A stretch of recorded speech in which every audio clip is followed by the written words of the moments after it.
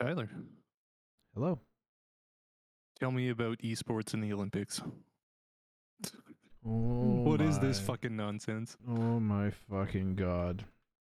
So they've officially decided to add esports to the Olympics, apparently. All right.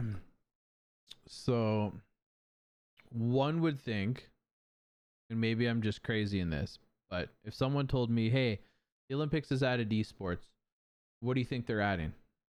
Like, what comes to your mind? Uh, fuck, I don't even know. Like CS:GO or like something like that.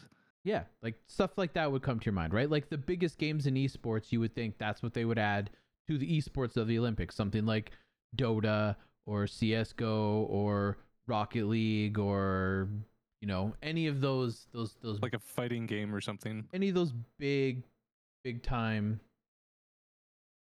games. right? So what did they add? Not that.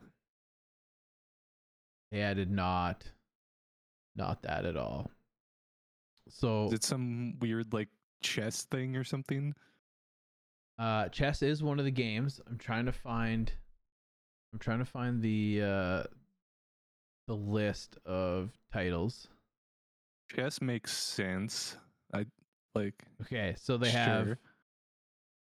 virtual archery, baseball, Oh, chess, cycling, dance, motorsport, sailing, taekwondo, and tennis.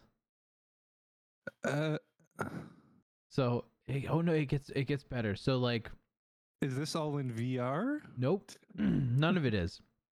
So for the motorsport portion of esports, you'll be competing by playing the original Gran Turismo. Uh, For the dance esport, you'll be playing the game Just Dance. So the Gran Turismo one, like Yep. the PlayStation One Yep. version. I mean, Fuck. I'm sure it'll be a remaster on like maybe a higher console, but yes, the original Gran Turismo from the original PlayStation. Fucking what? And Just Dance, my understanding is they'll be doing it using some kind of like Kinect-esque thing, Fucking what? like motion sensor capture cameras, just like you would do on the Xbox back when the Kinect was a thing. This makes no sense at all. Chess is chess, but then a bunch of these other games, like the archery one, for example, is a Yeah. game called Tic Tac Bow, Okay. which is a mobile game.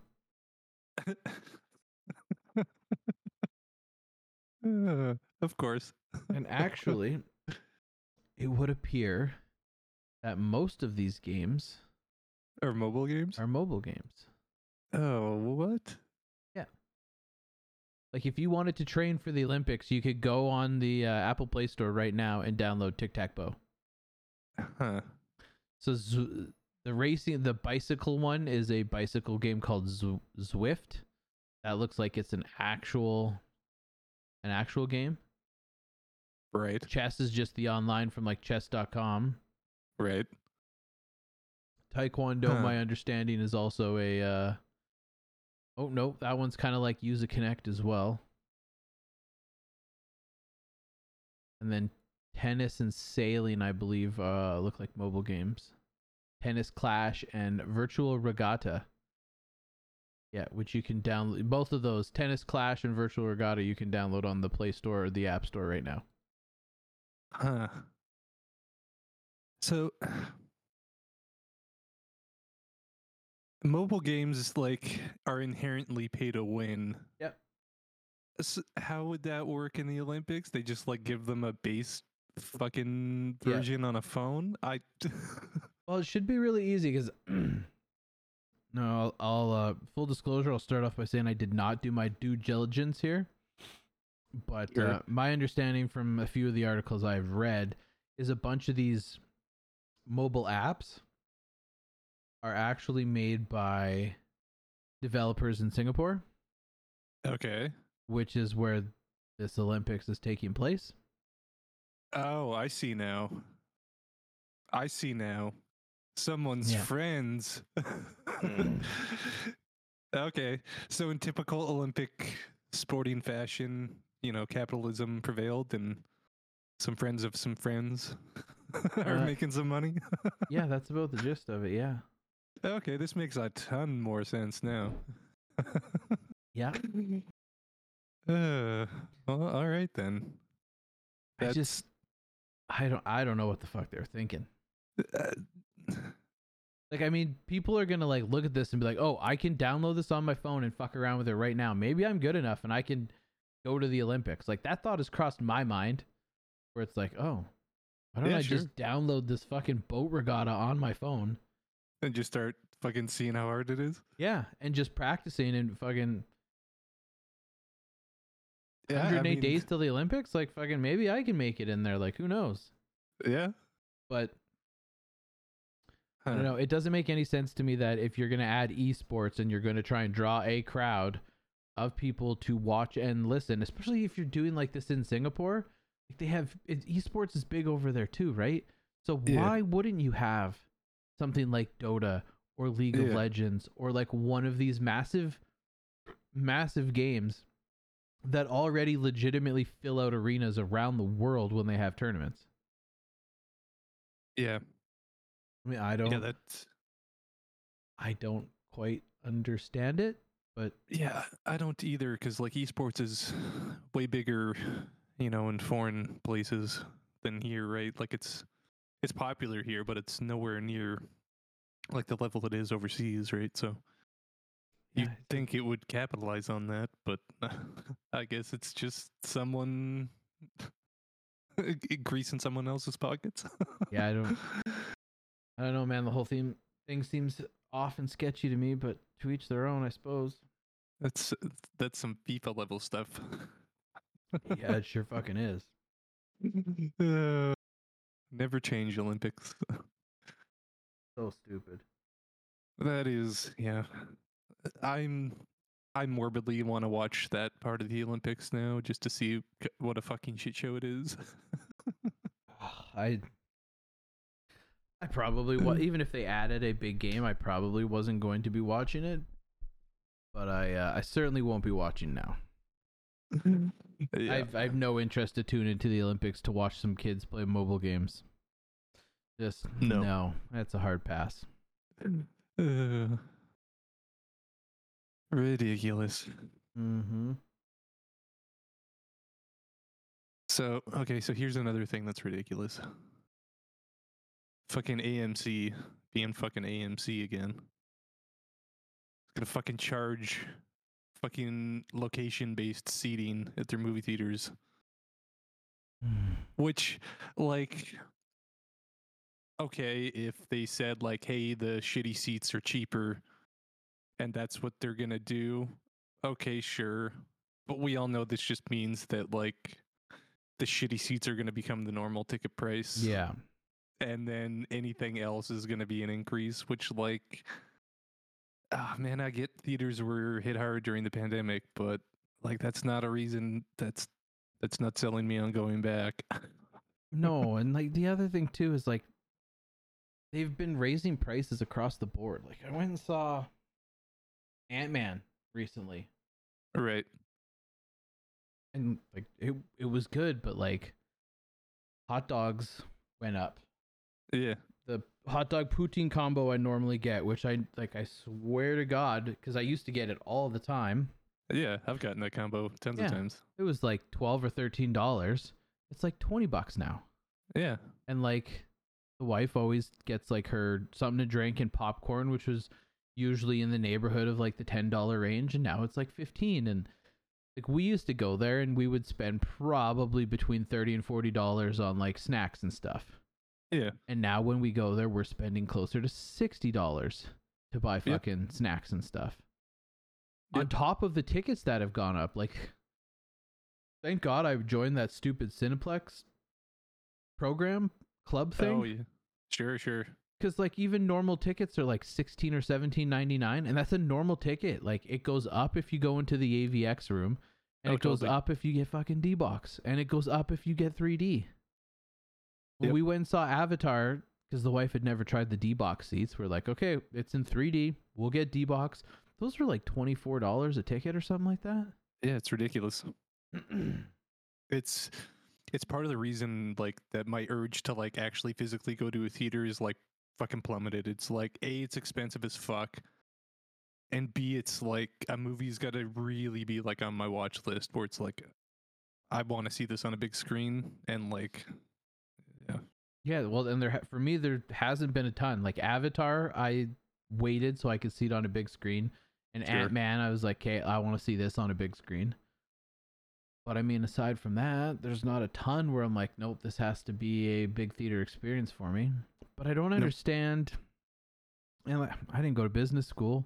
I'm not a CEO or a top level exec, so maybe I'm just, you know, naive to the whole situation and how business economics work. But I don't know, like if you get hit that fucking hard during the pandemic and you're like, okay, shit, we got to get back up on our feet.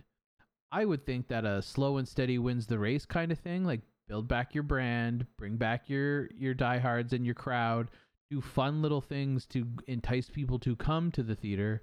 But instead it's like okay, well, the shareholders aren't seeing a ton of profit. We need to be eking out profit. The fastest way to do that is we're just going to fucking add dollars on absolutely everything so that the people that are coming are just going to be paying us more.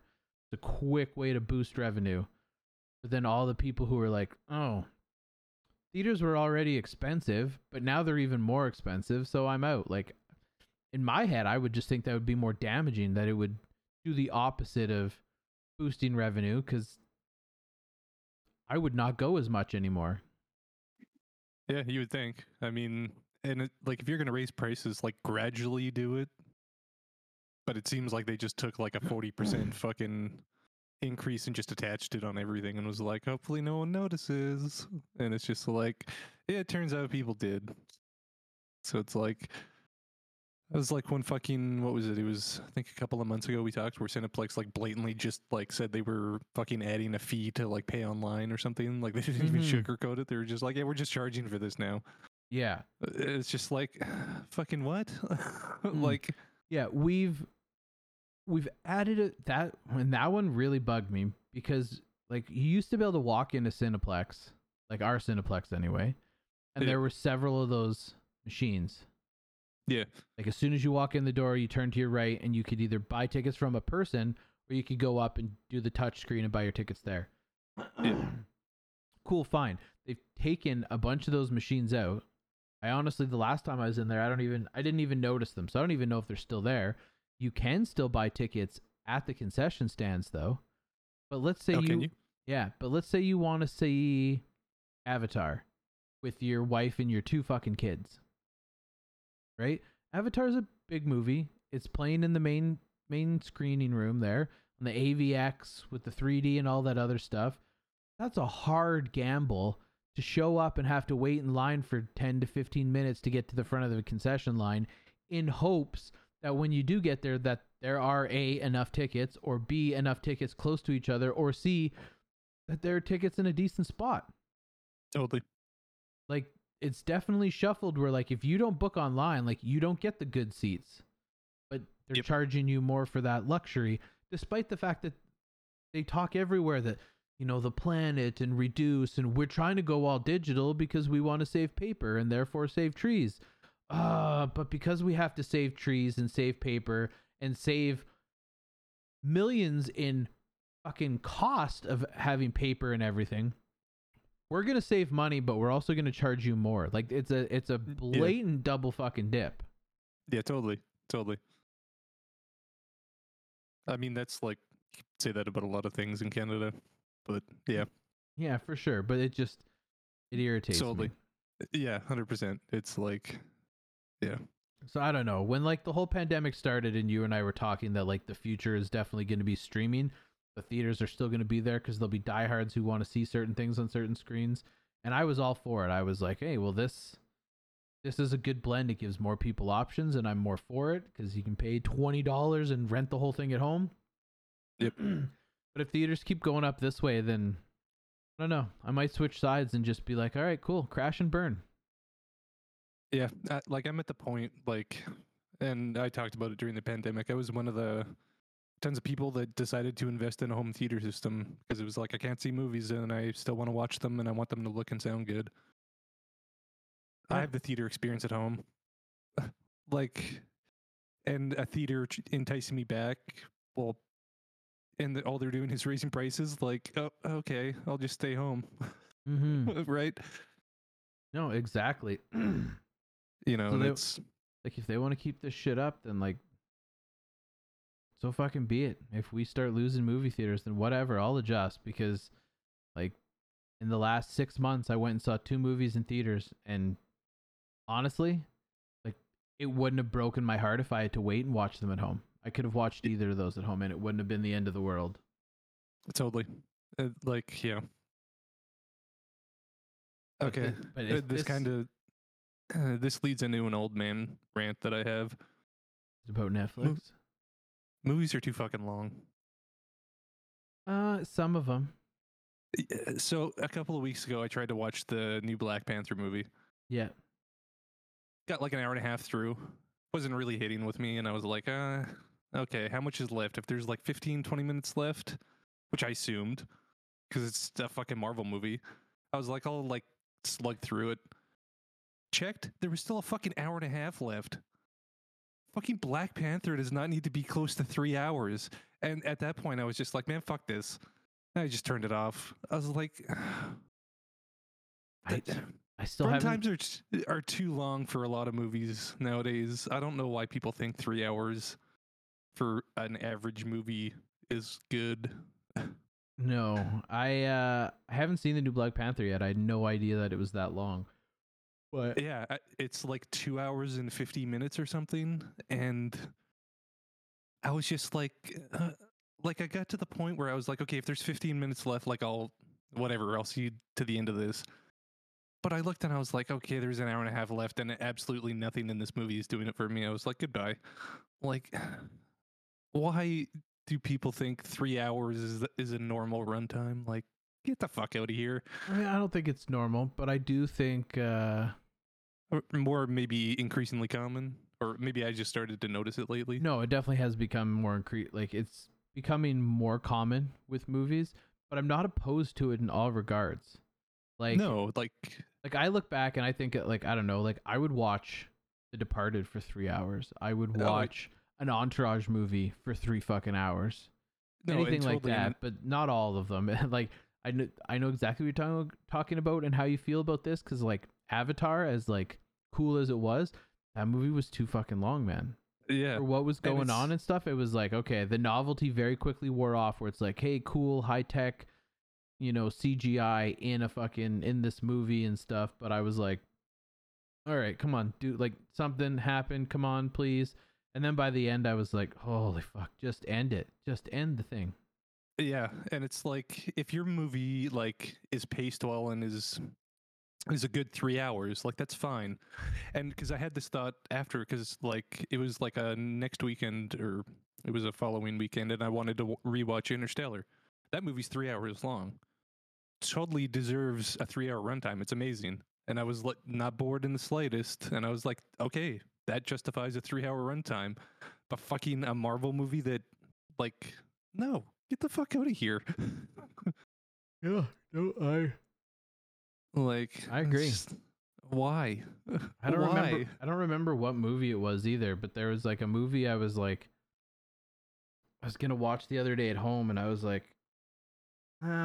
maybe I should finally sit down and watch this. Like, it is interesting. And then I clicked on it, and then yeah, I saw it was like 2 hours and 45 minutes. And I was like, I kind of want to see this movie. I'm not prepared, and I don't have the time to sit down for almost 3 hours right now. So I'm just gonna not. And that movie's just like sitting in the queue for me to eventually watch. I don't know when I'm gonna get to it, but it makes it a little harder to digest if you're busy. Yeah, totally. It's like increasingly, I'll look at a runtime and be like, yeah, no, that's I just don't have the time for that. Mm-hmm. Yeah, no, But yeah. I agree.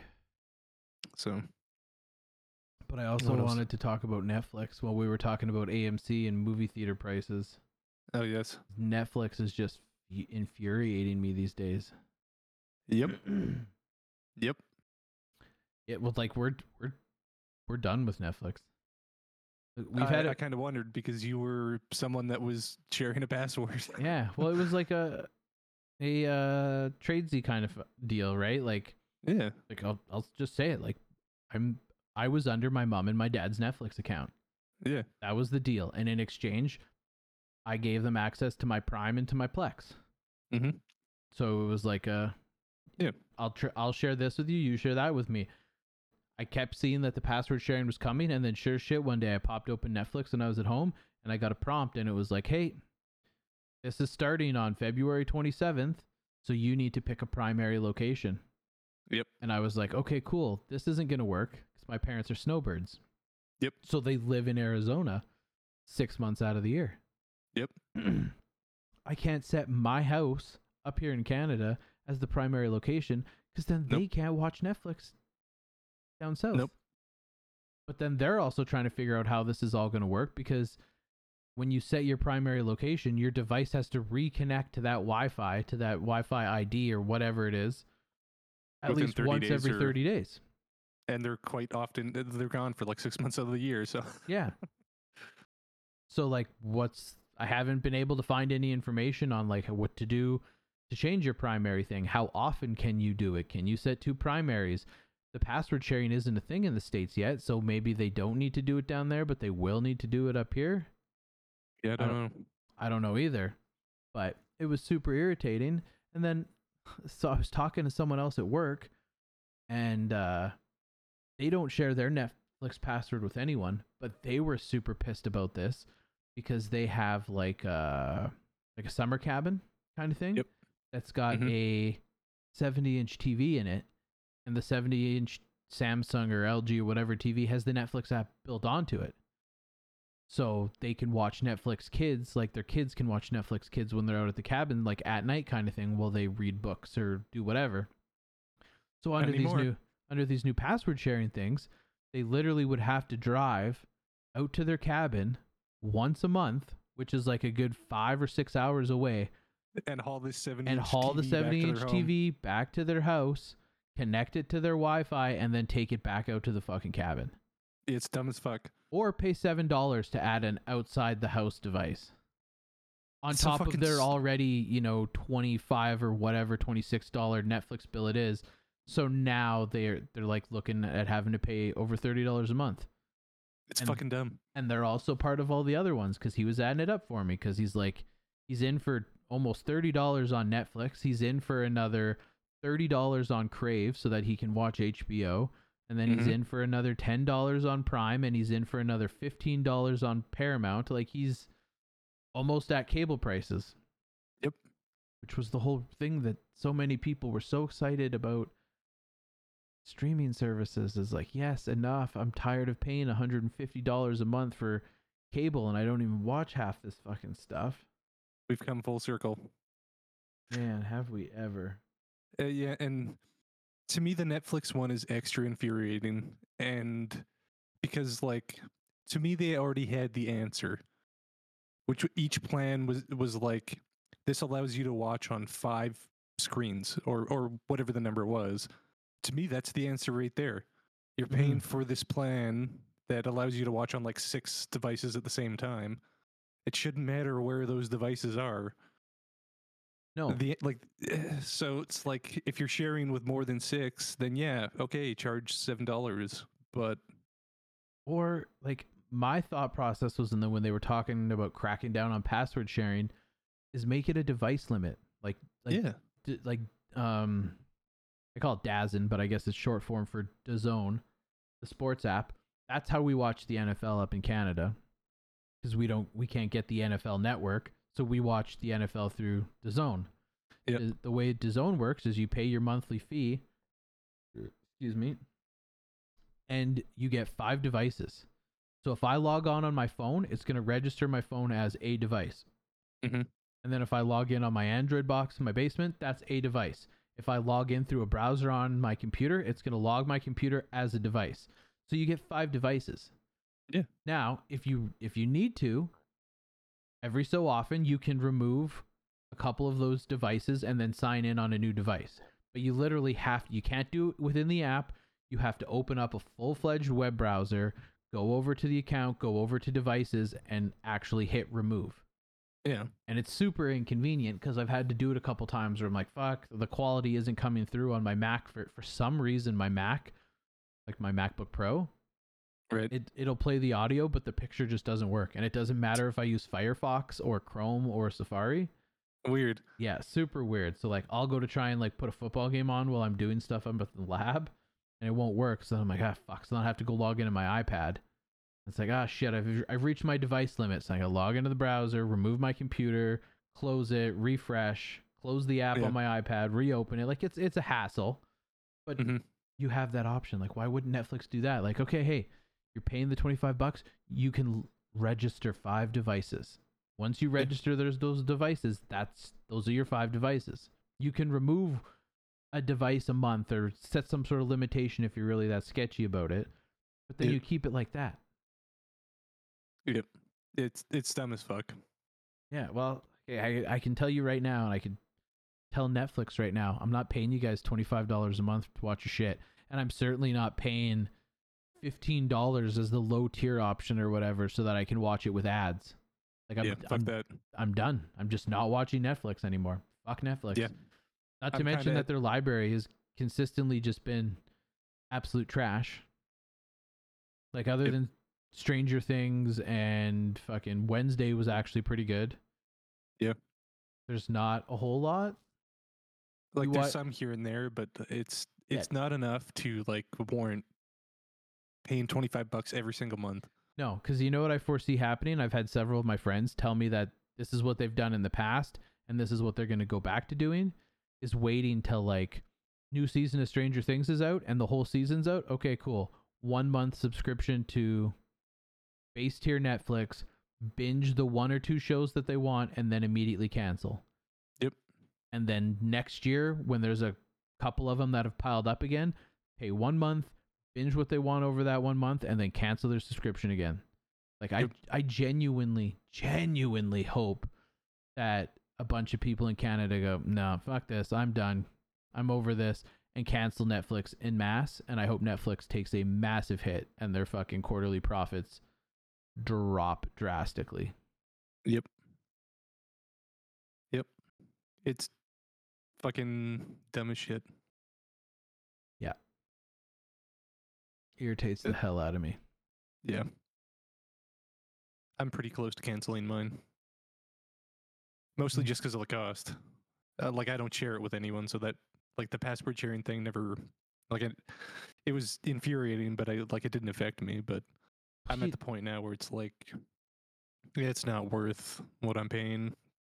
No, if you're charging $25 a month or whatever, like you need a library. And I've said this a bajillion times throughout the history of however long we've been doing this fucking podcast that nobody listens to, is it drives me nuts how they just like spend millions in these like old back catalogs of TV shows that nobody's watching. No. Okay, you want to spend millions to be able to have the rights to stream The Office or Community, Parks and Rec, Brooklyn Nine-Nine, like those kind of like fun shows that like people jump in and out of all the time. Absolutely. Sure, yeah. But then you go and you look and you're like, what is this weird show from this like unknown cable TV network that has 8 seasons and looks like absolute hot garbage? Like, why? Totally. And then they fucking... So David Fincher finally confirmed that like Mindhunter is officially dead because it was too expensive for Netflix, and it's just like, motherfuckers, like give that more money. Yeah. Like that was an amazing show. If fucking no one disliked that show, and it's like, fuck, it's like, get out of here. Netflix is just like, no, but we'll spend money on fucking some trash reality TV show. And it's just like, what are you guys doing? Yeah. I'm just like, I needed a refresher. on Netflix's fucking stupid streaming plans.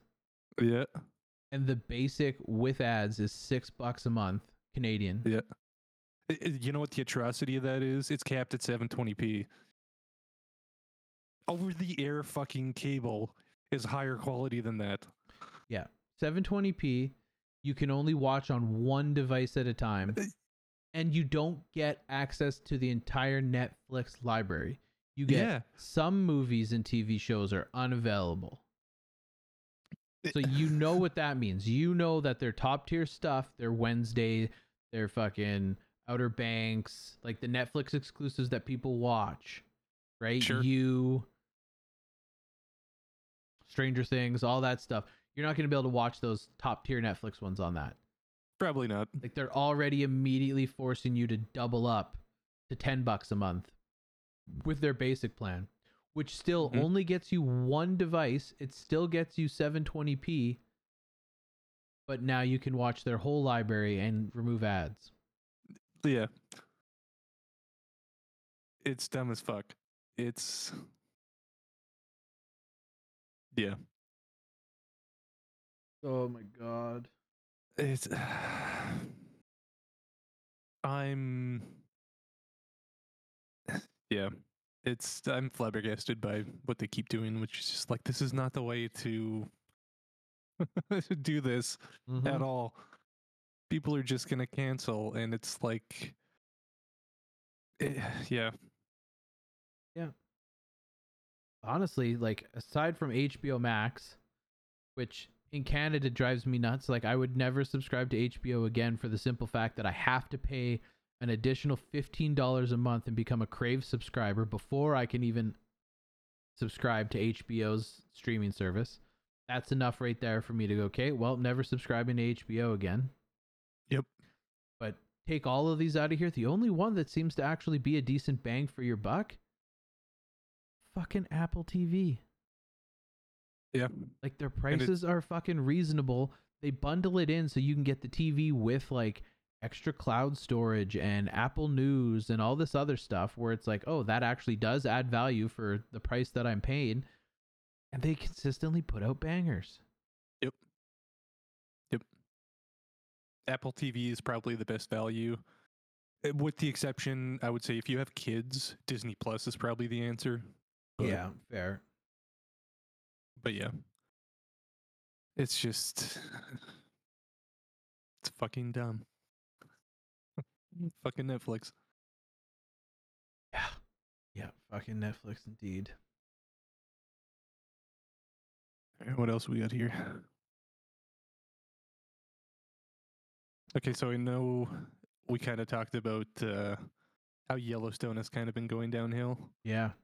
I remember how we talked about how the answer might be killing someone off. Yeah. It seems like might be Kevin Costner. Apparently, he's not into doing it anymore from the sounds of it. So, I mean, to be honest, that would... If you're going to kill someone off in that show and make an impact, Kevin Costner is probably the answer. Well, I mean, I think the most likely that would have fans wanting to kill is Jamie. Right. Like, you need a villain, right? Like, he's your villain. So you kill... a terrible one at that. Yeah, so, I mean, he's the easy pick, but I don't know if it necessarily makes the most sense. I've heard a lot of people say that the most dramatic and impactful one would be to kill off Beth. But if you kill off Beth, I think you lose a bunch of the viewership, because Beth is the reason a lot of people are sticking with that show right now. Totally. Yeah, I mean, Kevin Costner would make sense. People love Rip too much. I mean, you could kill another son off, but... Yeah.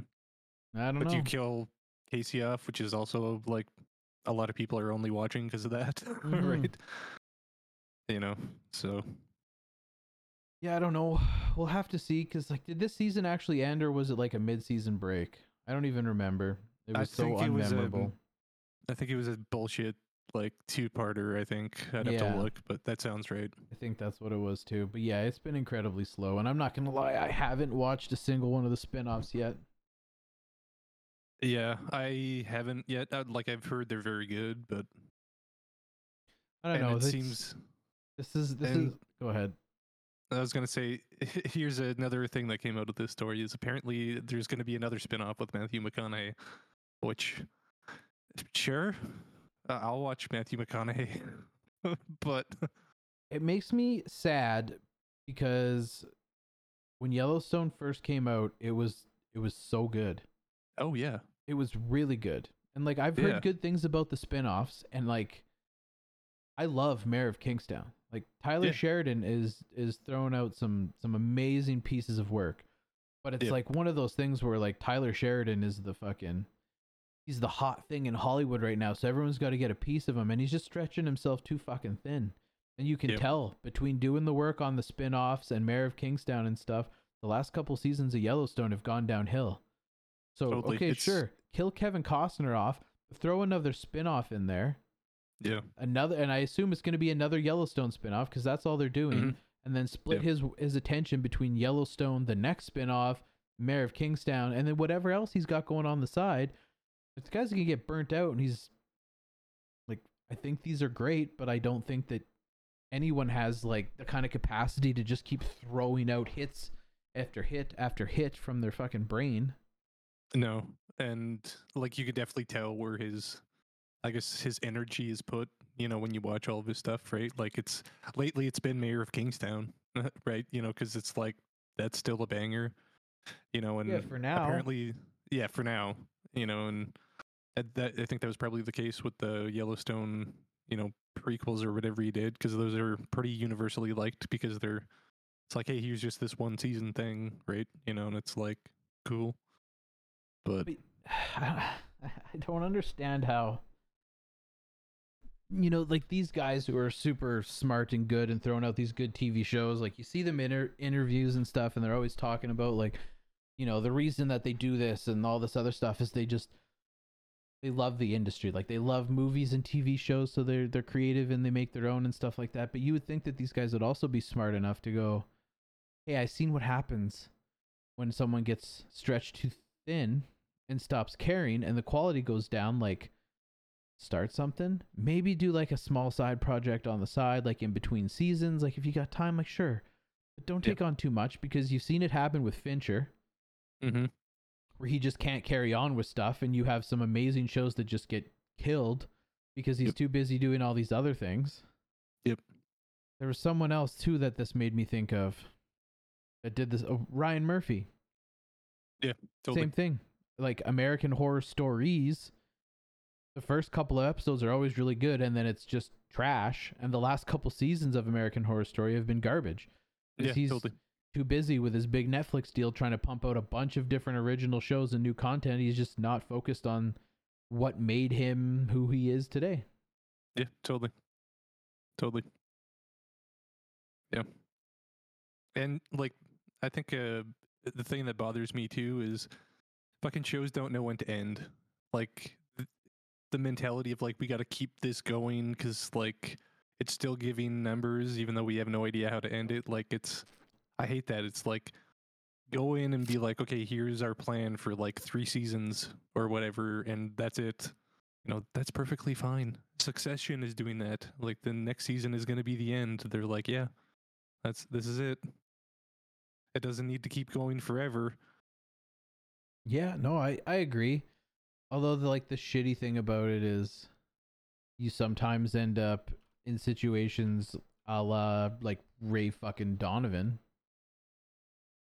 Yeah, totally.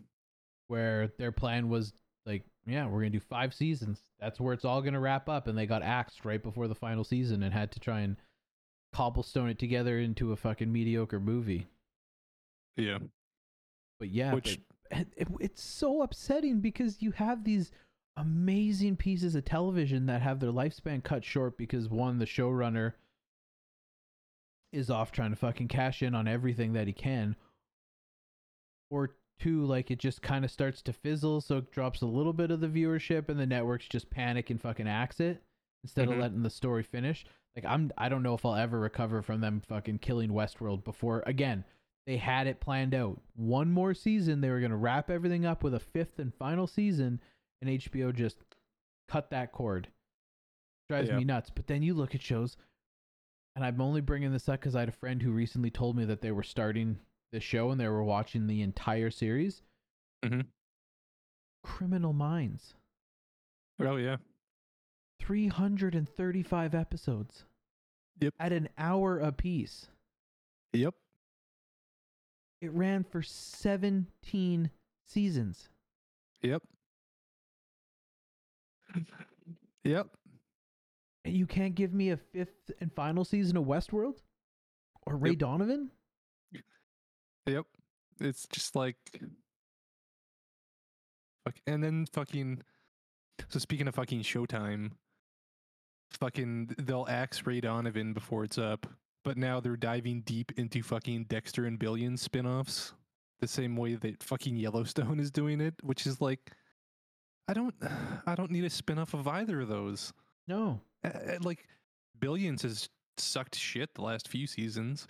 It's like none of those characters are interesting enough to get a spin-off, and what the fuck are you gonna spin off with Dexter? The kid that is now a serial killer? Like I don't need another Dexter spinoff. I was happy with New Blood. I was happy how they corrected themselves with that terrible ending from the original series. I was totally content with that. New Blood was great.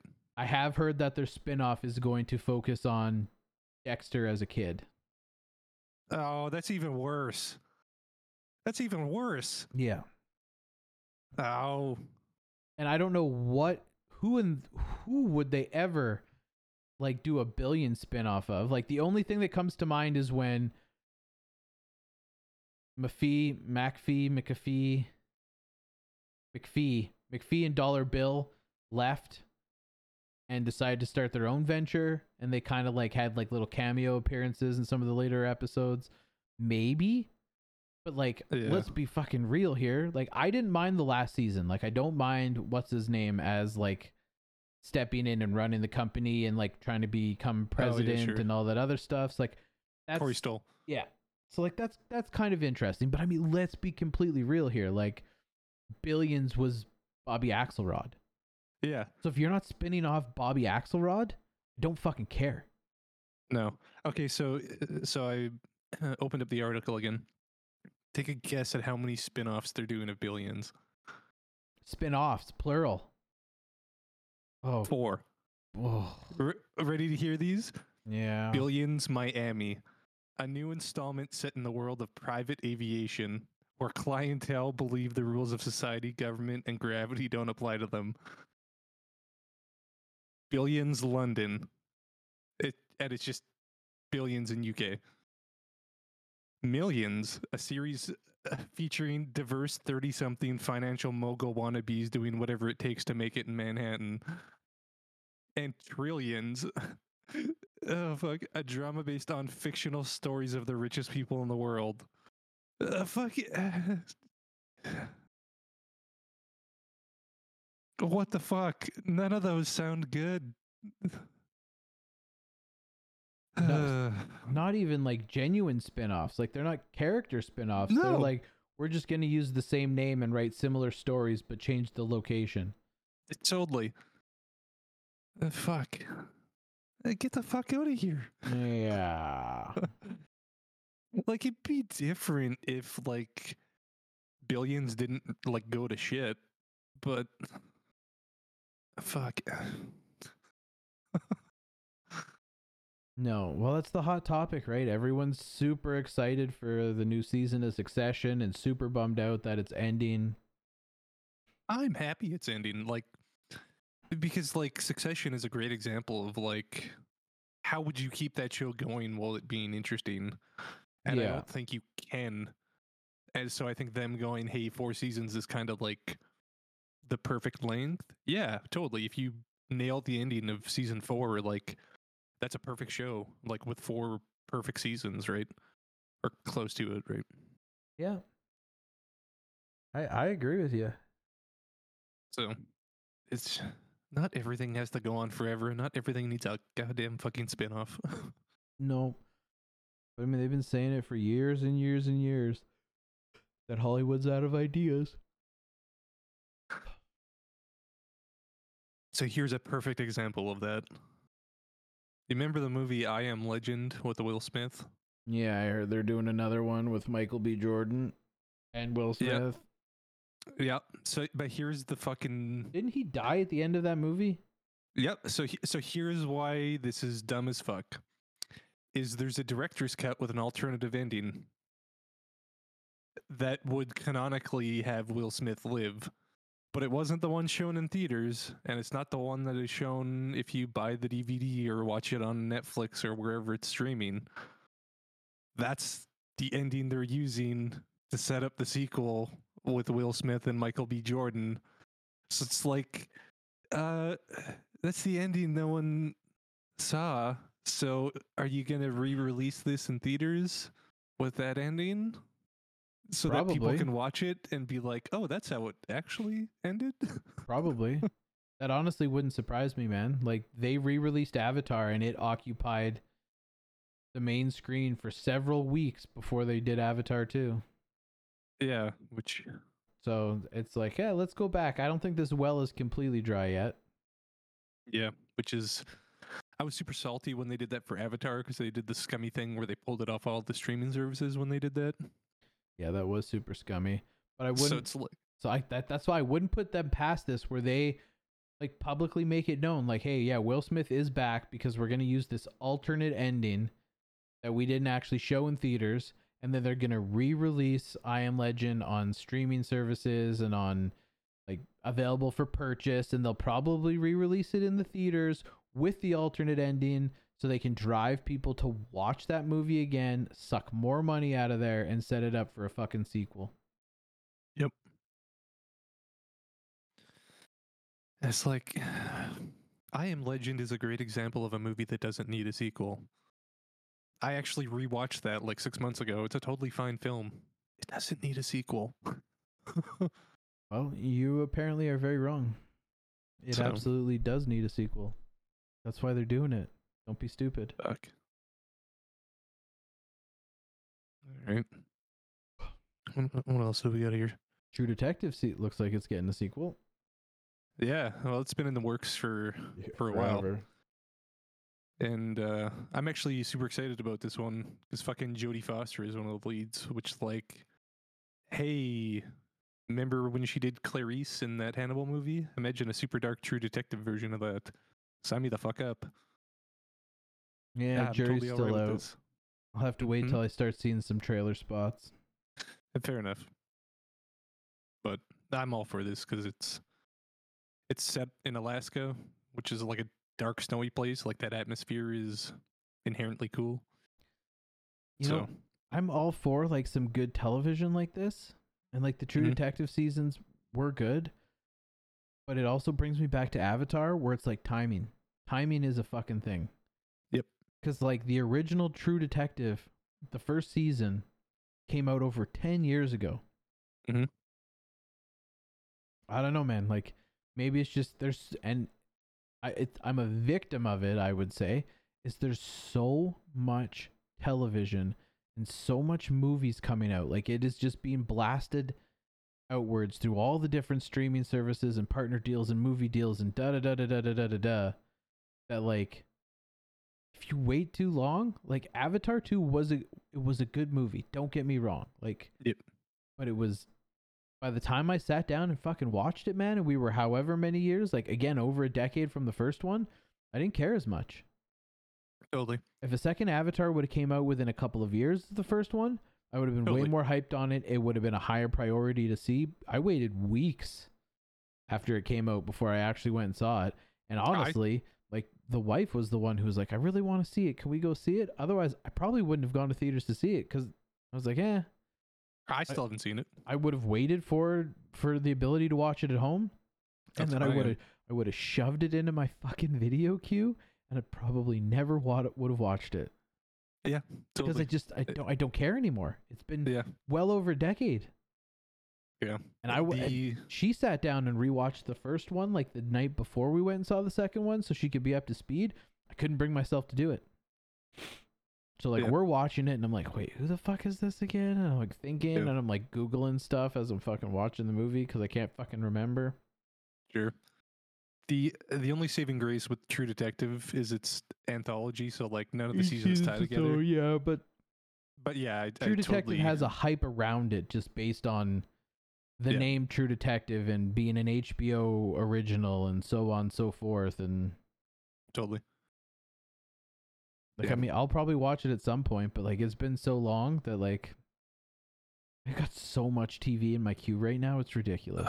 Yeah, it's And like it's to the point that like there was like my TV queue is like 6 fucking months of build up because it's like a show like came out like 6 months ago. I can't remember what it is, but I was super excited to watch it. But so much stuff has come out like regularly that I almost don't even know where to start. Mm-hmm. And here's the sad thing. You know what that had me do is like rewatch older stuff or like other stuff that has already came and gone. Like, yeah, No, I get that where you're like, I kind of want to watch, but I don't know what I want to watch. And like, now that I've spent so long trying to figure out what to watch, now I'm not as invested. So like, I kind of want to pay attention, but I don't want to pay full attention to a new series. So I'll Yep. just throw some background kind of show on. yeah. So it's, yeah. Like the only shows lately that have been like keeping me regularly watching them as they come out has been Mayor Kingstown. Like I watch that every Sunday night. Yeah, And then then- The Last of Us. And yeah, Last of Us, which is exceedingly amazing. But yeah. Yeah, most of it's funny because I would say most of the shows that I'm like in my queue right now for like stuff that I have to watch are Apple TV stuff. Oh really? Yeah, like Your Honor's in my queue. That's not Apple TV, but they just rebooted Party Down. Oh, did they? That's Apple TV. Not rebooted it. They brought it back with the original cast. Oh, Which I don't know if you ever watched Party Down. no. You should, because it's about a bunch of people who are trying to be actors in Hollywood, but they all work for like a catering company, Oh. and it's got a amazing cast, like Adam Scott and the principal chick from fucking Glee, the guy who played Guilfoyle in Silicon Valley. Hmm. Like it's a solid cast, and it's like the original when it originally came out, it was produced, and I think some of the episodes were partially written with oh man, I can't think of his name. Ant-Man. Oh, Paul Rudd? Paul Rudd, based on like some of his experiences when he was in Hollywood. Oh, interesting. Yeah, So so they kind of gave it the Entourage treatment where they're like, hey, let's actually make this realistic. yeah, kinda. so like they brought that back. That's like high in my queue right now. Same with Hello Tomorrow and Shrinking. Those are both Apple TV. Yeah. Haven't made it through either of those. The Consultant I have to make it through right now, as well as Liaison. Those are both Prime, Yeah. but I saw they're also those. high in my queue. And then yeah, the typical Last of Us, Mayor of Kingstown. I'm still trying to make my way through National Treasure. I'm almost done. I still haven't even started that one. 1, 2, 3, 4, 5, 6, 7, 8, 9, 10. I've got 13 active shows in my queue right now. Yeah. I think I've got like at least that. I think I'm close to like 20 where it's just like that I want to watch and it's like Well, and that doesn't even count movies, man. Like when it comes to movies, like there's a ton of movies that are out right now that I yeah. haven't had a chance to watch, but they're like in my queue. Like The Whale and Alice Darling. Oh god. Somebody I Oh. used to know is in there. Infinity Pool. I recently Okay. came across this movie called Velocipaster. Oh yes, I think I have that in mine. Yeah. Haven't watched it yet, but I've heard it's absolutely fantastic. So that's in my queue. Still haven't watched Plane. Still haven't watched Babylon. Still haven't watched Wakanda Forever. Still Yeah. haven't watched The Invitation. The Price to Pay. Sick. Transfusion. Nicolas Cage in The Old Way. Banshees of fucking Inisherin is still in my list. Mm-hmm.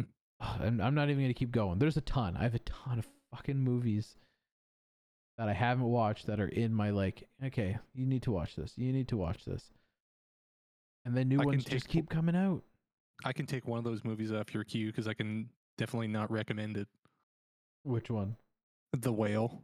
That movie fucking sucks. But that's supposed to be Brendan Fraser's big return.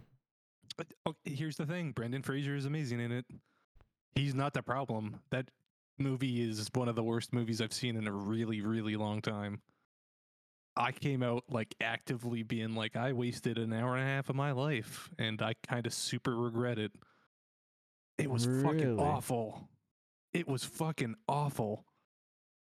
Typical A24 movie, but it was like worse than normal A24. It was just fucking.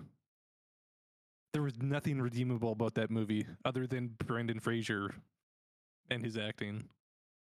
But fuck, that movie sucks. Oh, well, that was disheartening. Like, watch it if you want to see Brendan Fraser be a really good actor, but like, it's everything else in that movie really sucks. It's not even near the top of my queue, so I'd just take it right off, to be honest. Did you ever watch that Under the Silver Lake one with Andrew Garfield, that A24 flick? No, I have it in my queue. Yeah, it's also in my queue. I still haven't watched it either. I've been meaning to. Only because, like, I think when we talked about it, you're like, hey, this is the movie that A24 doesn't want you to know they made, which to me makes it seem like it might be a good movie. Uh-huh. But yeah. Too much television and movies and not enough fucking time. Have you watched the new South Parks? Oh, yes. Okay. So have I, and I was kind of lukewarm on the last season. Like, for some reason, I was like, this isn't as good as it has been. I think this, so far out of the 3 we have, I think they've all been great. Yeah, the first one was fantastic. The second one, it was like entertaining, but it was like, meh. Yeah. It was hit or miss on it. This last one, though, with the bidets, that was fantastic. I loved it. I was fucking like laughing, like his like gut laughing throughout like the whole thing. It was fucking hilarious. Just right off the beginning. Hey kids, your mom took a shit and doesn't want me to tell you. Yeah, it was just fucking right off the bat. It was just fucking, it just consistently, and then fucking big toilet paper fucking shoots him. Like JFK style. It was just like, and then he just comes back out, and it's like the whole setup was super fucking amazing. It was just like, it was really good. Yeah, it was pretty fantastic. That like song that plays whenever they like go to sit down on the toilet. Like I made that my ringtone. Yeah, it's just fucking super amazing. It was, yeah. All of these recent episodes, I think have been a banger, and the first episode, as soon as I saw the title, I was like, yep, okay. Fucking, yeah, they're doing Kanye again. And it was great. Yeah, that was pretty good. So, Stupid yeah, yay. South Park is big. Yeah. Yeah, no, I'm really happy. I'm curious to see what's going to happen with this fucking massive lawsuit that's going on between them right now, but... Lawsuit? What's going on? They struck a deal with HBO Max to have HBO Max be like the place. Like HBO Max basically signed a contract for like exclusive streaming rights, like as a online streaming service. Okay. To stream all of the South Park shows. And then they turned around and made that deal with Paramount where they were going to like do a bunch of specials and movies and all this other stuff. Right. So like the last couple of like hour-long South Park specials, as they call them, the Water Wars or whatever that one was, and like the COVID specials, yeah, those were classified as movies, so they're on Paramount Plus, and HBO's going, no, we signed a streaming deal. Those should be on HBO Max. You're not giving them to us, and that was part of the fucking deal. And Paramount is going, no. We said that you could exclusively stream the new like South Park episodes. These aren't South Park episodes. These are South Park movies. Oh. So like HBO is suing Paramount for like 500 million or something fucking ridiculous. Oh, interesting. Yeah. I didn't know about that. Mm-hmm. That seems like someone was lacking in their contract law Yeah, during some well, of that, because that seems like it should be fairly clear. well, now a bunch of people are like, shit. I mean, technically, if they signed on for TV shows and specials, but these are classified as movies, so HBO doesn't have a leg to stand on. And other people are like, this is going to set a super dangerous precedent, especially in the golden era of streaming stuff, because you could sell rights to Netflix to do Stranger Things episodes, but then you're like, you know what? I'm going to do a Stranger Things movie, and I'm going to sell the Stranger Thing movie rights to a competitor for way fucking more. So Turn into a fucking, it could be a nightmare. The Lord of the Rings is a great recent example of that. Like Warner Brothers has the movie rights, and they've said that they're gonna keep making movies. Yeah. But Amazon has the TV rights, and they're like, yeah, we're also going to continue our Rings of Power shows. It's like, oh, okay, Yeah. sure. So, Yeah. It's all fucked. as long as we keep getting South Park. Yeah, I agree. So hopefully the creators can just keep double dipping and making bank, and we still get South Park. Oh man, like, I don't know why this just came to mind, but I wanted to add it to the list before I forget. Okay. So the guy who created Euphoria, I don't remember his fucking name. I think I know what you're talking about. Sam Livingston. Yeah, Livingston? Yeah, have you seen all the drama going on with his new fucking show? Yes, totally. Okay, I totally forgot about that, but I read it like 3 days ago, and it just reminded me. Apparently, that new show is just in fucking chaos. Yeah, well, apparently he is the showrunner, created it, and some director they had like shot and filmed like 80% of it, and then he was kind of like, oh, I don't like certain things. She had enough. It was kind of a shit show, and the director walked away. So then he stepped in to like take over directing, reshot a bunch of it, and basically turned what the core and the direction of the show was going to with like his new style of directing or whatever. And basically everyone's calling it like just full on torture porn. Yeah. Which is like, what? I mean, like, I can't say I'm super... I mean, like, when you watch Euphoria, you're like, okay, like, this is good, and a lot of this is relatable, and I can understand, but at the same time, you're like, your mind has to be in a certain place to be able to come up with some of this, like, super messed up stuff. Yeah, and, like, it's a hard watch. Yeah, and hearing some of this, like, the scenes and, like, the premise of this new show is like, holy fuck. Yeah, Did you read any of the articles? I didn't go super deep into it. I just saw... There was one article where they were talking about one scene in particular where basically, like, so for those who don't know, it's called The Idol, and the premise is Lily Rose Depp is like a young girl and she's becoming like a pop idol, and like the behind the scenes record producers, that kind of stuff, are basically, it's like a backroom casting couch kind of thing. Like, you let me abuse you physically, mentally, sexually, and I'll make you a pop star, like that whole CD kind of thing. And the guy who is like the record exec or producer or whatever that's fucking around on Lily Rose Depp character is played by The Weeknd. Right. And apparently there's like a scene in there where like he beats the shit out of her and she like begs him to like rape her. What? Yeah, and he's like, no, I'm not gonna rape you. And she's like, please rape me, like, I want you to rape me. And he like what the beats fuck? her and rapes her. Yeah, like it's fucked, man. Whoa. Okay, I didn't fucking realize that. Jesus Christ. Is this gonna be the next controversial HBO fucking show? Sure shit sounds like it. Yeah. is this gonna be like the parts of Game of Thrones that everyone was super controversial about, but on crack? It sure shit sounds like it. Yeah, Oh, it's yeah, I'm that's just looking.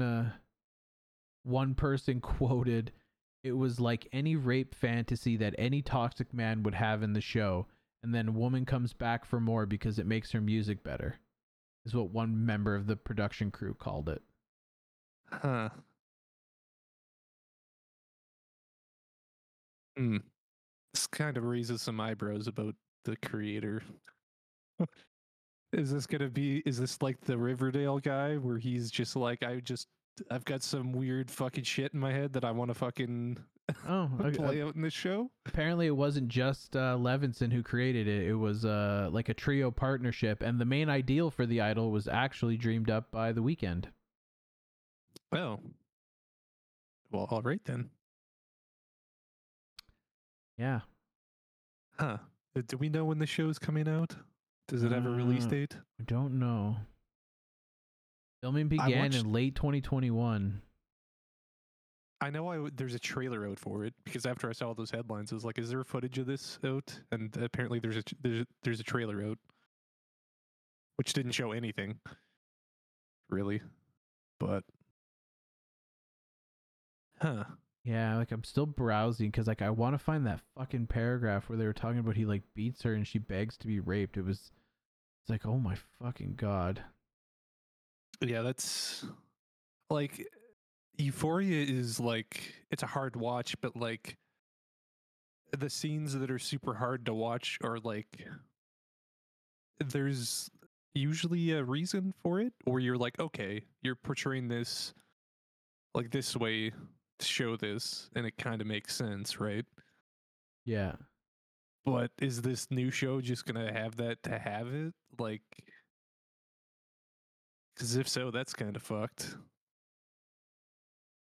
I don't know, man. Like you make something fucking big, then everyone wants a piece of you, and they're like, well, Euphoria was controversial, so this is gonna be controversial, but it could end up being the best thing ever. I mean, sure. And I mean, how much of this is like weird press for the show? Like, is some of this like them trying to like intentionally drop some controversy, maybe? Like, hey, you thought Euphoria was bad. Maybe. Yeah, I don't know. It was it quoted, "It was a show about a woman who was finding herself sexually, and then it turned into a show about a man who gets to abuse this woman and she loves it. At various points, Levinson's scripts contained disturbing sexual and physically violent scenes between Depp and The Weeknd's characters." Three sources familiar with the matter claim, in one draft episode, there allegedly was a scene where The Weeknd bashes in Depp's face and her character smiles and asks to be beaten more, which giving The Weeknd's character an erection. Apparently, this scene was never shot. Another proposed scenario was for Depp to carry an egg in her vagina, and if she dropped or cracked the egg, The Weeknd's character would refuse to rape her, which sent Depp's character into a spiral, begging him to rape her because she believed he was the key to her success. What the fuck? And then it says in brackets, the scene was not filmed because production couldn't find a way to realistically shoot the scene without having Depp physically insert the egg. I'm just gonna go out and say it's probably a good thing these scenes were never shot. Because what the fuck? Yeah. What the fuck? Yeah. I mean, if I'm an actor and I read that, I'd probably be like, yo, man, like, creator's vision and all, but you maybe want to take a few more passes at this? I don't know. Or you got to think, too, that, like, The Weeknd's not an actor. No, not at all. He's a singer. So he gets something like this greenlit, gets someone huge to like attach with him, like Sam Levinson, who's put together like a piece of like television history with Euphoria. Like that show is amazing. It's exhausting to watch, but it's amazing. Totally. And then you got to think like Lily Rose Depp, like, I mean, she's Johnny Depp's daughter. So she's out here trying to like make a name for herself and not just be known as Johnny Depp's daughter. She hasn't really been in anything like genuinely notable that like shoots her to superstardom. And she's probably looking at Euphoria going like, Zendaya is like god tier these days and wins all these awards and everyone praises her for her range. I got Sam Levinson here with another dark and gritty, like, this is how things used to be or are still in some areas of Hollywood. And she's like, oh, fuck it. I'll do whatever I got to do. Sure. I don't know. Yeah, I guess we'll find out when it comes out. I was about to say, yeah, I'm more curious when that comes out. No, because, Yeah. I mean, it's been a while since we've had an HBO show truly hit the headlines for pushing the limits, so maybe we're about time for one. Yeah. Anyway. Yeah. Should be interesting. What else do we got here? So I got a few docs that I watched. So the first one, which I think you'll really like, is there was a UFO documentary on National Geographic. It's like 4 or 5 episodes and super well done. Do you remember that one that J.J. Abrams did like a year ago? Yeah. Where it, like, kind of focused on like, here's like the most verifiable, like real stuff that they have on it. Is very much in the same vein as that, where it's like, it takes like a really good like factual look at like, hey, this is like the shit we can't really explain that we have like good footage on or whatever. But I'm partially burned out on the UFO stuff, just for the simple fact that like there is only so much stuff that like is certifiably like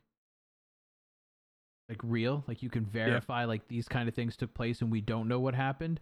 And then once you see those events, you read like the documents about them, you see the video clips, then it's like every UFO documentary that comes out, it's like, yeah, we're going to interview the same people, we're going to ask the same questions, we're going to show you the same footage. And like as someone who watches a lot of that stuff on YouTube and like listens to these people when they come on, like Lex Friedman or Joe Rogan's podcast and stuff like that, like the last couple like quote unquote UFO documentaries I watched were just retellings of all of this stuff that I've already seen, heard, and all that other stuff. So for now, I've just kind of like given up on them because it's like I can only watch the same thing so many times. Fair enough. That UFO doc is, I mean, probably not for you then, because it's a lot of that kind of same stuff. It had been a while since I had really watched one of those. So it's like, all right, whatever, 5 kind of 30-minute episodes. I killed it in an afternoon kind of thing. So yeah, but very well done. Yeah, I mean, like, I'm happy that they're still a thing, and it's nice that we're like getting to a point where like UFO documentaries are like actually well put together documentaries. They're not like some dude in his fucking basement like scouring the internet for clips and a terrible narration. Yeah. But yeah, I need some new stuff because I hear it so much. Yeah, pretty much. I too watched a documentary that I think you need to watch. Okay. Called Stolen Youth. Okay.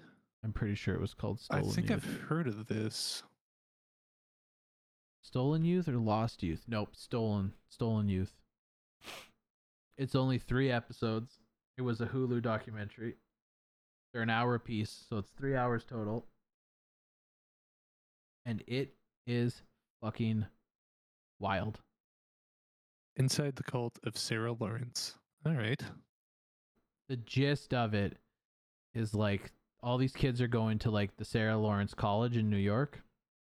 Oh. And I guess like the way their dorm situation works is like each dorm is like its own building. So there's like a common kitchen area, common living room area, and then there's like 4 bedrooms downstairs, 4 bedrooms on the second floor, and like that's your dorm room. So there's only like Right. 8 of you kind of living in like this one building. Mm-hmm. So one of the chicks who's living in this building starts dating another guy that's living in that building. Her father is currently in jail and is about to get released, and she asks like, "Hey, he's going to come visit." Now, she pushes hard that her father was wrongfully imprisoned because he basically was a whistleblower and was blowing the whistle on some like sketchy shit that like the New York like the NYPD police commissioner was doing. So they set him Okay. up and sent him to jail because he was like a whistleblower on all these illegal activities the NYPD was doing. So that's kind of how it Oh, sets it okay. up. So he moves in, like doesn't move in, but he comes and he stays at this fucking dorm with these kids, and he like cooks for them, he cleans for them. He's like super friendly. A couple of these kids are having like social issues, and he like sits down and talks all this stuff through with them and like gets them help. But then he kind of like starts breaking them down mentally and like brainwashing them.